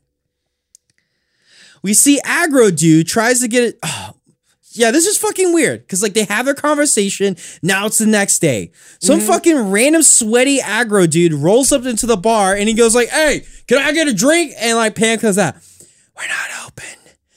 And he's like, I don't care, babe. Or whatever, you know, just that stupid shit. And then freaking he's like, I want a drink. And then Pam sends her fucking Rottweiler to go bite his dick. Yeah. And then she commands her dog while like chomping on his dick to fucking escort him out of the fucking bar. What'd she call it? She was like, I forgot the dog's name, but I keep wanting to call him Chopper from fucking GTA 5. It basically looked like fucking Chopper. But yeah, so she's basically like, Chopper, package check. So yeah, fucking they like. So she says Chopper to package check this fool. I remember the dialogue. Yeah, she's like, and then she's like, sit, and then she looks at me and goes, "Want to see him roll over?" No, ma'am. No. And she's like, "Chopper, outside." And yeah. So now we see the chief now wearing a nice suit. That was literally it. There was no purpose just to go. Oh hey, what's happening? Well, yeah, there was no purpose to that scene. What the fuck? Yeah. Fucking what the fuck indeed. Yeah, we see the chief in the suit, and then, well, we meet the congressional peeps, i.e. the bad guy. Yeah. And of course, they look like fucking Nazis. This is the second movie in less than a month where we've had Nazi imagery. For fucking real. So I just wrote down, chief is back in a suit. Yeah. Well, the congressional peeps roll up. Of course, Nazi attire. The antagonist berates the chief. The chief tries to, say something, but then he's just like, talking shit to him for whatever reason. Yeah. Just berates him. We see the DJ put in a CD. Then Pam meets the bad guy. Yeah. Like the congressionals ask her to come and talk to them. Bad guy wants Pam to hunt down an escaped scientist. They're showing her pictures and goes like, hey, we hear you're pretty good at your job. And Pam's like, I don't pick sides. Okay. Yeah, she says that like at least one more time throughout the movie. One more time? She says it all the fucking time. Well, one that I specifically remember. Can you help us? Sorry. I don't pick sides. Well, fuck, I know I'm doing it. I don't pick sides. I don't pick sides. I don't pick sides. No, she wasn't, I swear, she wasn't just whispering. I'll pull up a fucking scene on YouTube. Whatever. And then we see the bald waiter who comes up and he says something to her that pulls her away. Because he can see, hey, she doesn't want to talk to these fucking, these friggin' Nazi-looking congressional fucks. Now we see fucking Jango Fett roll up into the club. Alex Hood! That's his name. Alex Hood. Wait, the character's name? Yeah, the character's name's Alex Hood. Yeah, I'm not calling him that. I'm telling you that right now. Jango Fett rolls up into the club. He sees the congressionals. Well, him and this lady, and then he goes friggin'. Hold it. I'm trying to see what my note. Dude, this is how fucked up my notes are. Boba rolls up in the club. They see the congressionals. He talks to ladies, man. He talks to the blind guy, which then I guess he fought in the war too, because he goes, yeah, I digged a foxtrot hole to avoid a smart bomb. I didn't dig deep enough. I'm now blind. And he goes, yeah, Pam's not going to be stoked to see you. Pam sees Jango. Pam goes and punches. Pam and Jango walk up to each other. Pam punches Jango. He asks her if she knows where she can find. He asks her if she can help him find someone. She is being sassy. She says, "Get out my club." No, I found a scene of her talking. Hold on. Oh yeah. Oh, I hear Paris is nice this time of year. Yeah, see, that's not what you're doing. You're doing like, I hear Paris is nice this time of year. No, it's, I hear Paris is nice this time of year. Oh, no. See, it's different. Is it now? It's different. Sure, you just up the notch one. You just upped it one notch. Yeah, I went from volume. I went from 1 to 5. No, you went from 1 to 2. Also, I was on Clint Howard's Wikipedia page for a minute. This dude's been in 3 different Star Trek shows: Andy Griffith, Gunsmoke, and that weird freaking Total Recall TV show, Total Recall 2070. Oh fuck! Yeah. Wasn't he in Total Recall? I don't remember seeing that. Also, he was in a couple episodes of Arrested Development and My Name is Earl and Heroes and Workaholics. He's fucking everywhere. Clint Howard. Key and Peele episode. Bro. I don't know if you know. Oh, he was in a couple episodes of Happy Days. Shit. This might be the best actor in Hollywood. He's fucking everywhere. Okay. Fuck, he was on Red Skeletons TV show in 1970. Damn. Okay, those are the only ones I really know of. Okay, keep going. Whatever. Okay. Pam punches Jango Fett. He asks... sorry. Pam puts his Jango Fett. Okay, keep going. He asks her if she knows where to find someone, but she's being sassy and asking him to just leave.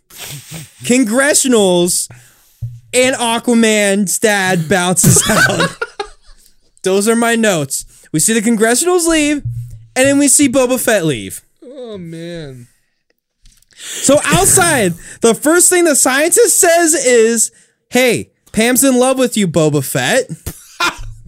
Then we cut to Boba Fett. And then blind dude tells him, the blind dude's outside, and he tells him, hey, I know where you can find the Resistance hideout. Go here. So they go there, and then we see dudes with guns, and then we meet a lady that has fucking Kane's voice box. Okay, yeah, what was this? This was, and I think they recorded this later because I swear her voice did not match her mouth movements. Yeah, whatever. She's got some fucking voice box like fucking Kane. Suck it.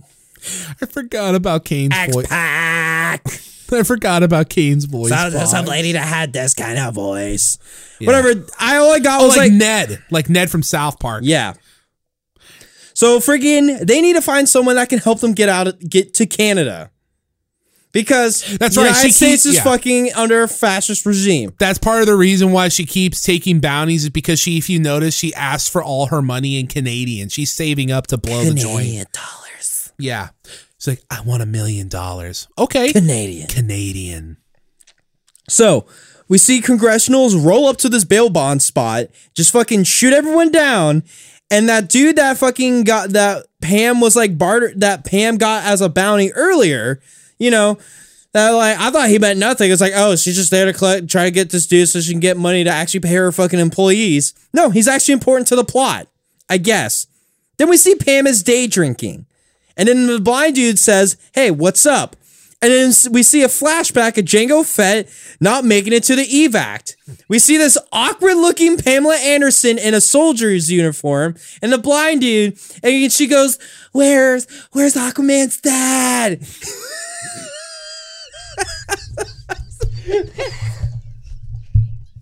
Ow! My fucking mic's caught on my shirt.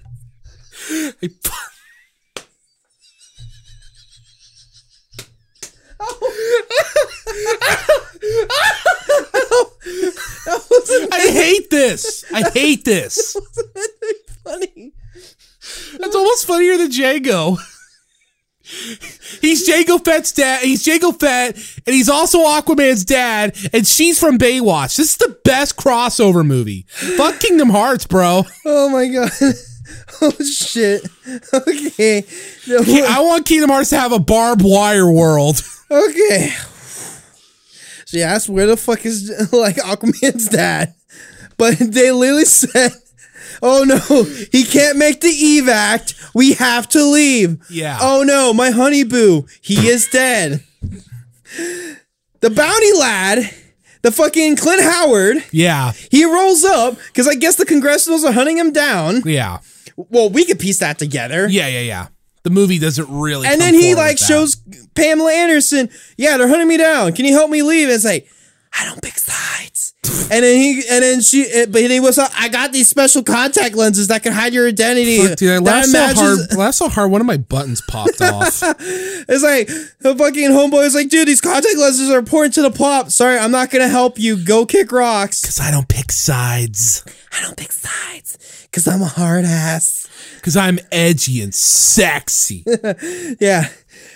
Whatever. Either way, fucking Clint Howard goes to the kitchen and just puts the fucking contact lenses somewhere just to hide them. So like the congressional dudes won't, if they find him, they won't kill him because he has the contact lenses. But oh, hey, look, blind dude has super hearing. So he knows. It's like, oh, hey, this guy hid the contact lenses here.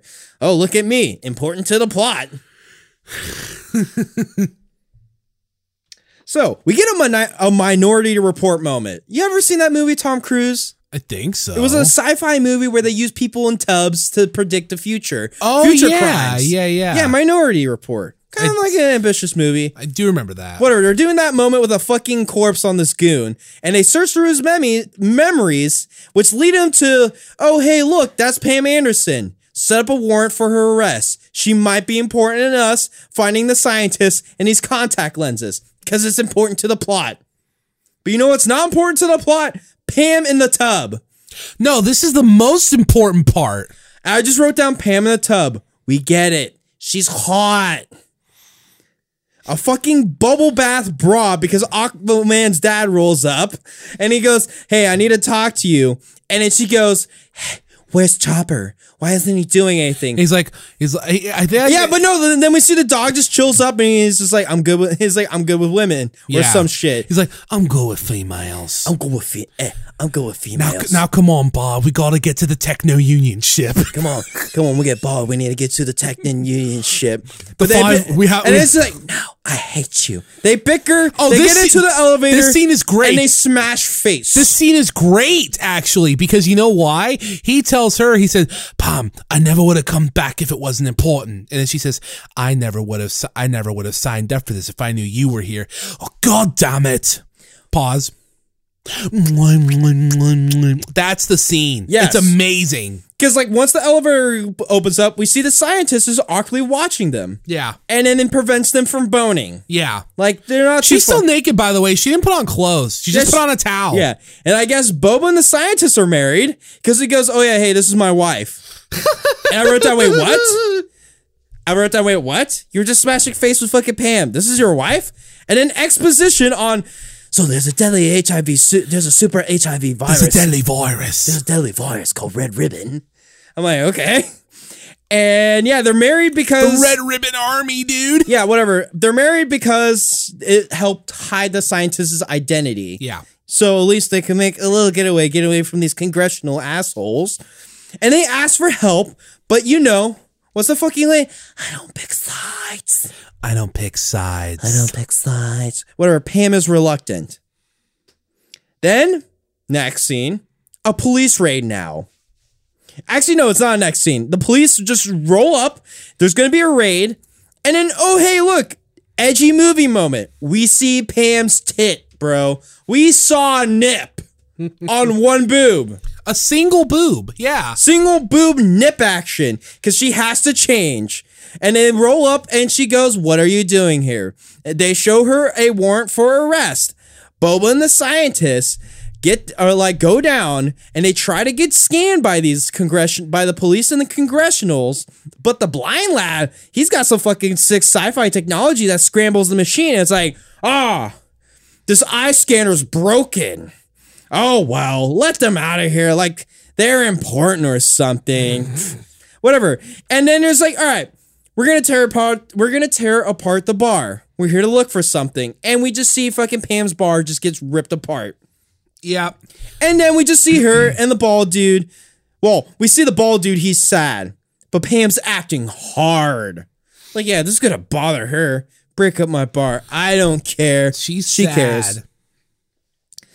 She's trying not to hide it, though, because she's a deep character. So after the carnage, blind dude shows Pam the contact lenses. And then she goes, let's bank on them, and then bounce out to Europe. But the blind dude, he goes like, no, I still want to fight the good fight. Pam's like, no. What's the good fight? When did the good fight ever do you get for me? You know, that kind of shit. Yeah. So either way, she takes she mobs into a fucking junkyard, I think. I might have jumped a couple notes. No, I think this is the junkyard. Yeah, so some junkyard, Pam's mobbing on a motorcycle, which I'm going to note in this movie, the motorcycle scenes are kind of sick. No, they're like whoever's riding this bike, it looks pretty awesome. Yeah, they, let me find out if, so we meet Big Fatso. This is my favorite character in the movie. Dude, he's my favorite character movie too. He didn't suck. He just rolls up and Pam offers him a gift of donuts. He's a stoked lad. He knows of the lenses. They're like talking where she's like, I have something you might be interested in buying. Oh, you mean those special contact lenses that can hide your identity? Oh, yeah. Also, he showed that fucking Clint Howard's dead. My favorite part of this is when she's like, I've got a proposition. And he's like, ooh, tempting, but you know I only like big, fat women. So then we see the blind dude who goes to see the resistance peeps, but he's blind and doesn't see that this whole warehouse is just full of slaughtered bodies by the congressionals. I think they show up maybe. No, well, either way, we see just bodies all over the place. Then shot back to Pam. She makes a deal with Big Fatso. It's like, hey, I'll give you the contact lenses if you give me safe passage for a flight and $700 and then like $1 million. Oh no, that's a little pricey. I'll do 500,000. How about 750? All right, you got a deal. And then we see the blind dude's being tortured by the congressionals. He's being interrogated, but I don't know if he says anything. He is shocked to death and killed off. Yeah. Pam returns to the bar and tells the blind waiter lad, hey, I'm getting out of here. Have this bar. It's yours now. Wait, what? I don't know how to run a bar. Oh, well, I'm leaving. Bye. Yeah. They go down into the basement. They go to an armored vehicle. This looks like the fucking armored vehicle you see in fucking Dawn of the Dead or whatever. Oh, fuck, it kind of does, yeah. Or a fucking Twisted Metal vehicle. Well, it does. It's like some armored fucking box truck. Yeah. And then, oh my God, where the fuck am I? Yeah, they go to an armored vehicle and she wants to know where her freaking, where her brother is. The waiter says, oh, he went to go see Cane Voice Lady. She realizes, oh damn. She rolls up to the resistance spot and finds all the dead bodies and her brother just hanging off to the side. Yep. Jango Fett rolls up and he sees sad Pam Anderson. Aquaman's dad asks for Charlie. He asks if Pam will help him in the name for Charlie, Pam's character's brother. Lol, we get a Pam montage as she guns up. You know, loading up weapons, putting freaking bullet belts. Putting on the outfit, putting on the swag. Just a fucking, freaking loading up. What would be a fucking term for that montage? I always, don't they call it the suiting up? Yeah, a suit up montage. And they get in their twisted metal they get the twisted metal vehicle going. Because this thing's all armored out and has weapons. I'm like, dude, this is a twisted metal vehicle. Twisted Metal. Pretty awesome game series, though. Not gonna lie. Oh, yeah, it's great. I haven't played Twisted Metal in a long time, but I remember liking it as a kid. So, now we go to the tool booth, and we see Big Fatso. And when they, do the exchange, he only has a debit card. And she goes, I want cash. And he goes, hey, this is the best I could do on a short notice. All right, sorry. But either way, your money is here.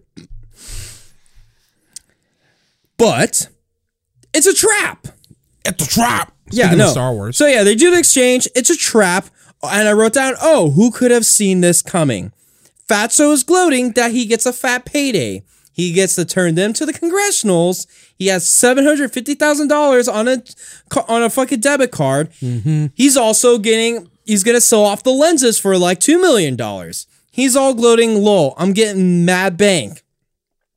And then the bad guy, the congressional, is all stoked that, hey, I got the scientist now.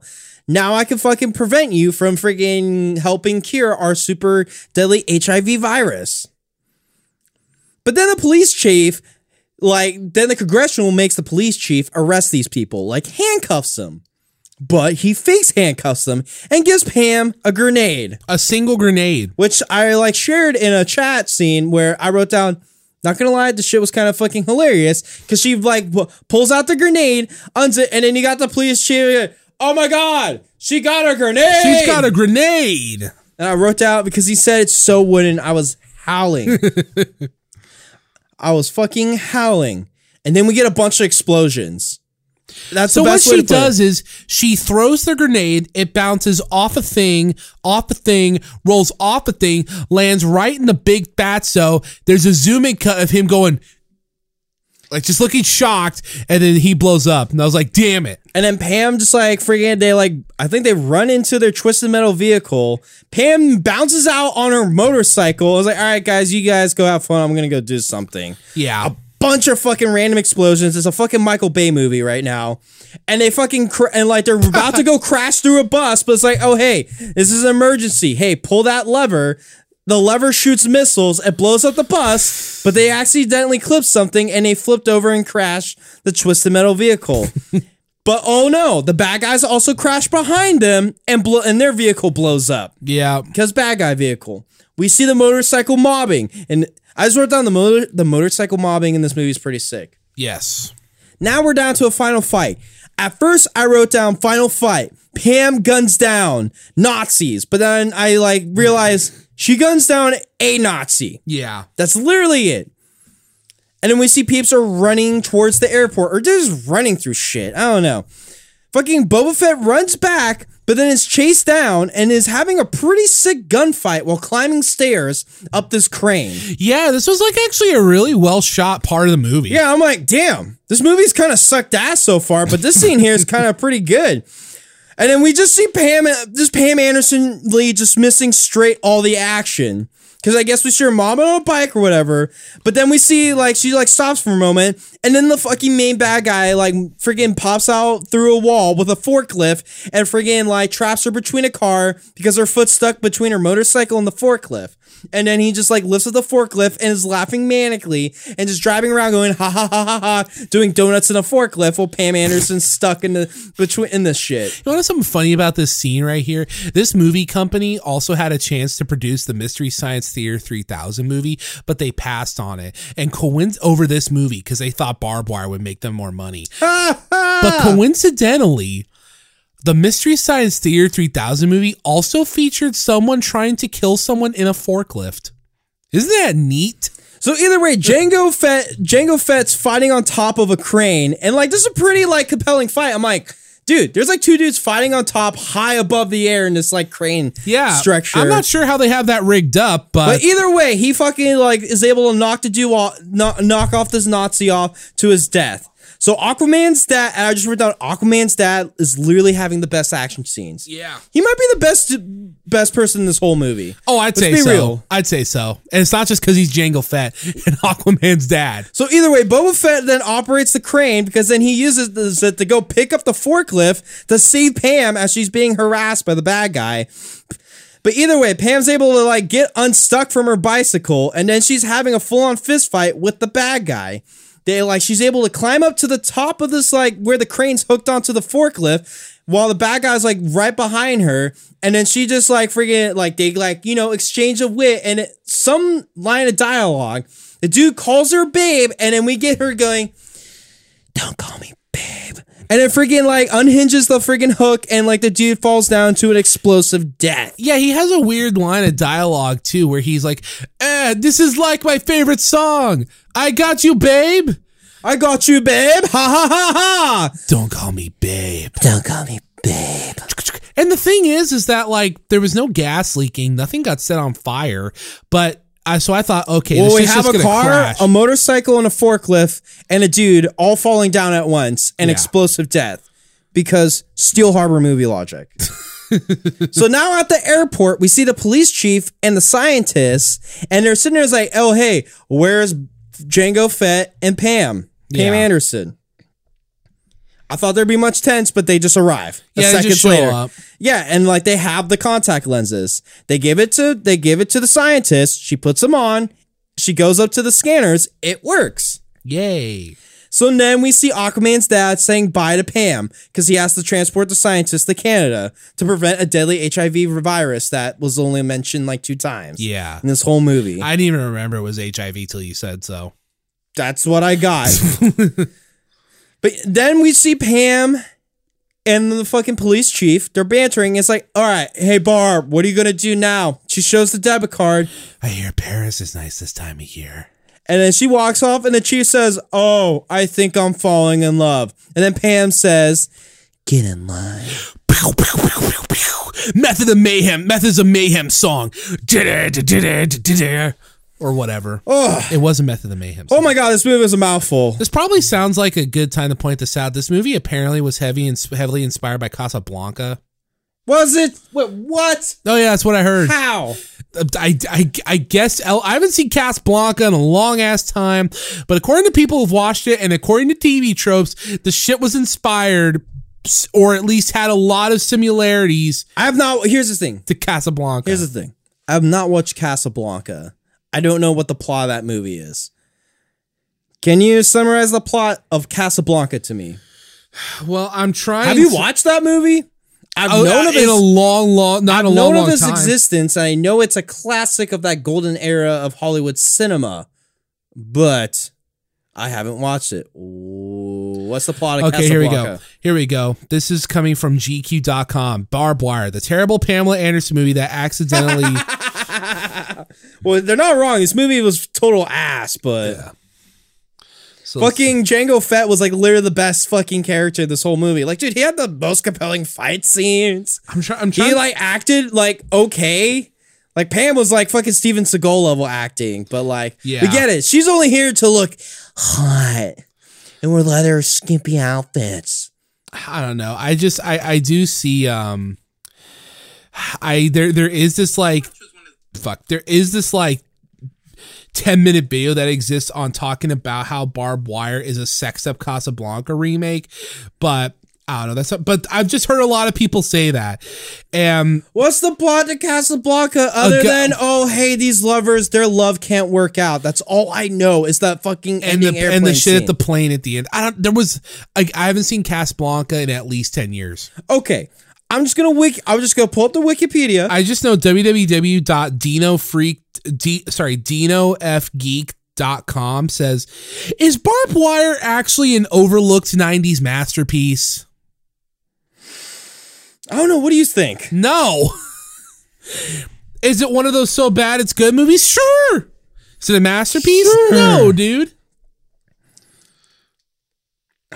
Fucking god damn it. All right, I'm pulling up the wiki.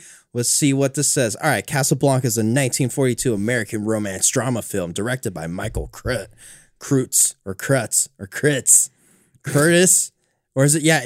Michael Curtis, starring Humphrey Bogart, Ingrid Bergman, and Paul Henrein. Filmed and set during World War II, it focuses on an American what the fuck is that word? EXPATRIATE. What is that? Oh, you're not listening. Cool. No, I'm listening. What's that fucking word? What's it? Let me see it. Which one? Expatriate. Is filmed in film set during expatriate. Let's just say that.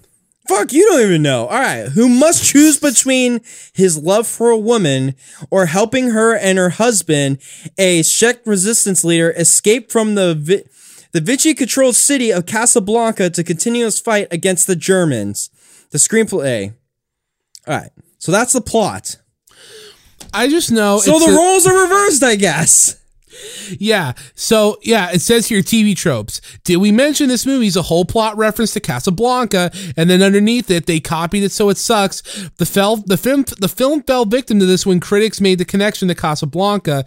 And even Roger Ebert and Gene Siskel mentioned how mentioned that apparently the Casablanca references are apparently really overt if you've seen the movie. Well, I have not seen Casablanca, but I've seen movies before where the plot is, hey, hero one or hero B or no, side hero is trying to help someone transport them or trying to friggin' what's the fucking word? Escort them away from bad guys. But they must go to main character. But main character is a little reluctant on helping friggin' main character B escort this person for the greater good. Yes. So later on, they're convinced to do that. It's kind of that story's been done before. I don't know if Casablanca is the first to do it, but it's not an unheard story plot device. Yeah. It's not an unheard plot device. It's been used numerous amounts of times. Now, I could watch Casablanca, and maybe this movie makes the friggin', I don't know, connects the dots. What? Do we got like someone that owns an edgy club? There is a club. Who's a fucking bounty hunter who can't pay their employees. But then we also got, the Congressionals are Nazis. Yeah. And that is a plot to Casablanca. Yeah. Also, it points out here, this is what I said, that whole opening wet strip thing. Yeah, Pamela Anderson, it was a nightmare she had in which she was being sprayed with champagne while doing a nasty dance. Those were her exact words. She also kind of felt like the movie would have done better if it wasn't rated R, because she had a lot of this movie felt so PG-13 because there was not much blood. I don't even know if there's much cursing. Because she mentioned only thing rated R is her cleavage. Because she mentioned she had a lot of teenage fans and they couldn't go see the movie because it was rated R. Oh, boo-hoo. Dude, how is this movie rated R? How? I'm really thinking, except for the nudity, there really wasn't that much blood. There was only some blood. Some gunfights. I think you could see. But dude, who the fuck actually cursed? I don't recall any dialogue anyone cursing. She said, "God damn it!" I think she said "bastard" and "son of a bitch." No, all I got was just lines like, "Don't call me babe." Dude, fucking Aquaman's dad didn't say any fucking no words. No, he did. He said, "God damn it," and a few others. Oh, does that fucking dictate a fucking R rating? Well, I mean, no, but "God damn it" is actually censored on television, so that's something. But does that dictate an R rating for a movie? This movie's not rated R. If you take out, or was this movie too hot and sexy for 1996? No, apparently. I don't think they were trying to go for a PG-13 rating in the first place. But again, the film studio was like, "Yo, bro, we need more fucking nudity for buys." Either way, I don't know if this movie is like fucking any reason for it to. I think this movie is only rated R just to fucking try to make it a draw. Oh, this is an edgy rated R movie with sex. No, fucking wasn't. We just got slight nudity. Violence. We got slight nudity, like just slight sexual fucking slight sexy scenes with Pam Anderson. But that was it.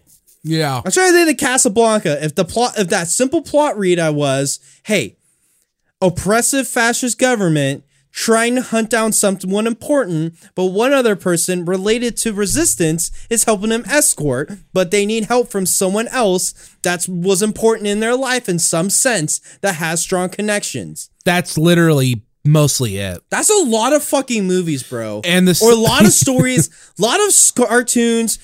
I have a feeling people have used, if this plot device is original to Casablanca, many of fucking entertainment platforms have used this plot device before. I can't be the only one that has seen this.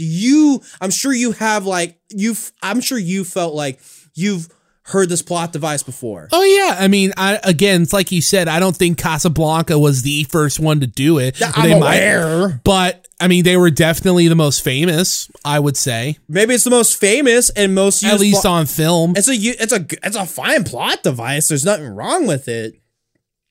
But fuck, dude, they trying to say that this was some fucking hard remake of Casablanca, but made for the 90s and edgy and leather and cleavage. No. And guns. So yeah, there's lots of guns. I'm going to say it, Pam Anderson's not a good actress. I'm going to be honest. I thought she was one of the not worst actresses in this movie. Actor people in this movie. Bro, she's Steven Seagal it. Let's be real here. Steven Seagal whispers and barely moves his mouth. Pam Anderson articulated her lips. But whispers and then barely moved around. And just look hot. Hey, at least she did her own stuff. Oh, wait, Steven Seagal does his own stunts. That's what he says. Yeah, sure. He does his own stunts sitting in a chair, and then he has to stand up for a second, wrist lock some dude down. This is 90s Seagal, though. He still did stuff. Oh, yeah, 90s Seagal, where like fucking he started off where we see he's balding, but then gets hair transplant surgery when he actually gets money. Now, is Barb Wire the worst movie we've seen? No. No, that's Black Rage. Black Rage, and then next was Beyond the Law. Yeah. But I think it might be those are the only two movies I feel like that have been bad. Well, this movie's kind of bad. But well, like, okay. I mean like bad and like just straight up bad. Like no redeeming qualities. Not even so bad it's good. Like just straight up bad movies. This is not one of those. Now, this is a big blockbuster movie, I guess, for the fucking mid-90s. It's a AAA. Here's the thing. When I'm watching fucking Pam and Tommy, They kind of mention a lot about fucking Barb Wire. It's going to be a huge movie. Obviously, lol. It's been known as a bad movie. Now, is this some bad B movie? No, this is a bad A movie. Yeah. For sure. I felt like this movie had a budget. Yeah. And like there was like, you know, other like actors that have done shit. I swear the bad guy, I've seen him be bad guy somewhere else before. No, probably. Clint fucking Howard. But like that dude, you know? I'm sure that dude's not expensive, but that dude fucking does. That motherfucker's grinding away. Did you know he is still working to this day? I bet. Oh, he is. Did you know he was working from the 70s to fucking now? Yeah, that dude fucking grinds. Did you know his? Remember how I said he was? Let me look up his fucking motherfucking movie list. You remember how I said he was in Andy Griffith in the 70s? He was age 2. And also, on top of Ron Howard being his brother. Shit, I was wondering about that. His niece, you know the redhead gal from the new Jurassic Park movies that's opposite Chris Pratt? That's his niece. Wait, what? The redhead from the new Jurassic Park movies. Dude, Homeboy was in Apollo 13. Yeah, that's like his big role. Okay, the Wraith, I don't think people know about. Gentle Giant. So he has Austin Powers. Dude, I'm fucking looking through the shit now. He was Homeboy in the fucking Jungle Book? The 67 one? Apparently he had a minor role, but yes. Homeboy was in the motherfucking Jungle Book. Yeah, he has Disney clout. He was in Blood Rain, the Third Reich. I don't know that movie, but I was like, literally like, what the fuck? He's in this movie called The Dilemma that has fucking Vince Vaughn and freaking Kevin James. He was in Cat in the Hat. I forgot. I thought yeah. 3 from Hell. Little Nicky. Tango and Cash. Frost Nixon. Backdraft. Leprechaun 2. Oh, I didn't see Leprechaun 2. Yeah, see, I'm on a different, like, friggin'. Okay. Also, and like I said, he was also in Rob Zombie's first Halloween remake. Yeah, obviously in Austin Powers. Oh, he was in Cinderella Man. Remember, did you ever see Cinderella Man? Fuck. It was a good movie, too. Beethoven's Fifth Big Paw. Some fucking that movie. Dude, motherfucker's in so much shit. Yo, Lords of Salem. He's a Rob Zombie homie. Yeah, for real. Clearly. Oh, that's why he was in the Uwe Boll thing. He was in Blood Rain. You just said that. Yeah. Let's see what else do I recognize. Balls Out. I think I've seen that. And then Solo. And then I'm sure he's been in like, dude, that motherfucker's been everywhere. Yeah. All right, dude, we've gone like 2 hours. I think maybe we should wrap up. Unless, do you want me to do a hot or not? We can try to One call more Jake. time. Fucking let me get the shit real quick. It was in Marcus Welby, MD, that old TV show from the. What the fuck's Marcus? What? And it's one of those old just 70s TV shows. 70s had a lot of good sitcoms and dramas on at the time. All right, let's see if this works. Walt Disney's Wonderful World of Color.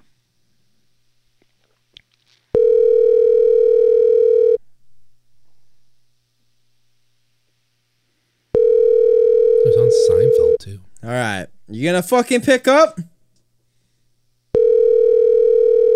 Come on. He was on an episode of Married with Come Children. on. Okay, now he's just letting it ring on purpose. Your call has been forwarded Well, to you an know automated what? voice message. Fuck you. How about that? Eat a dick, Jake. All right, no, sorry, listeners, no hot or not. We tried. Yeah. You can't say I didn't try. We did try. I don't know if anyone gives We gave him a window of time, too, to either call us back or pick up our phone call. I don't give a fuck. All right, listeners. Shut up, phone. All right, listeners, this is the Doctor Danger Radio Show. Before I do call out, what do we want to do next week? Oh, shit. I thought you Well, we're going to do the classic Who album review. Yeah. And I think we talked about watching Caligula. Yeah, so was that one you wanted to do later, or was that one you want to do just in general? Fuck it. Also, let's which continue version? the fucking tit movie. I don't know. Because there's like a fucking version. Because there's a lot of different versions. I'm going to find a version. You can research that shit on Wikipedia, but yeah. We're going to try to watch Caligula. Okay. You're going to be on a trip. I don't know when we'll come back, but hopefully it'll be next weekend, maybe. I'm pretty sure. But either Gear up, bro. It's a long movie no matter what cut. Fuck, I'm going to do it. If it's long, I'm going to bitch about it. Like how I bitched about this movie. At least we're not watching Ben-Hur, the 10 Commandments. Those were like 4-hour movies. Yep. Oh, God, yeah. All right, listeners. This was the Dr. Death. This was the Triple D Radio. I'm so used to the old way. This has been us. This has been us. The Triple D Radio Show with their good hosts, James and Edward. Listeners, I hope you have a good one. We'll be back with Caligula. Okay, awesome. Where's Aquaman's dad? That fucking...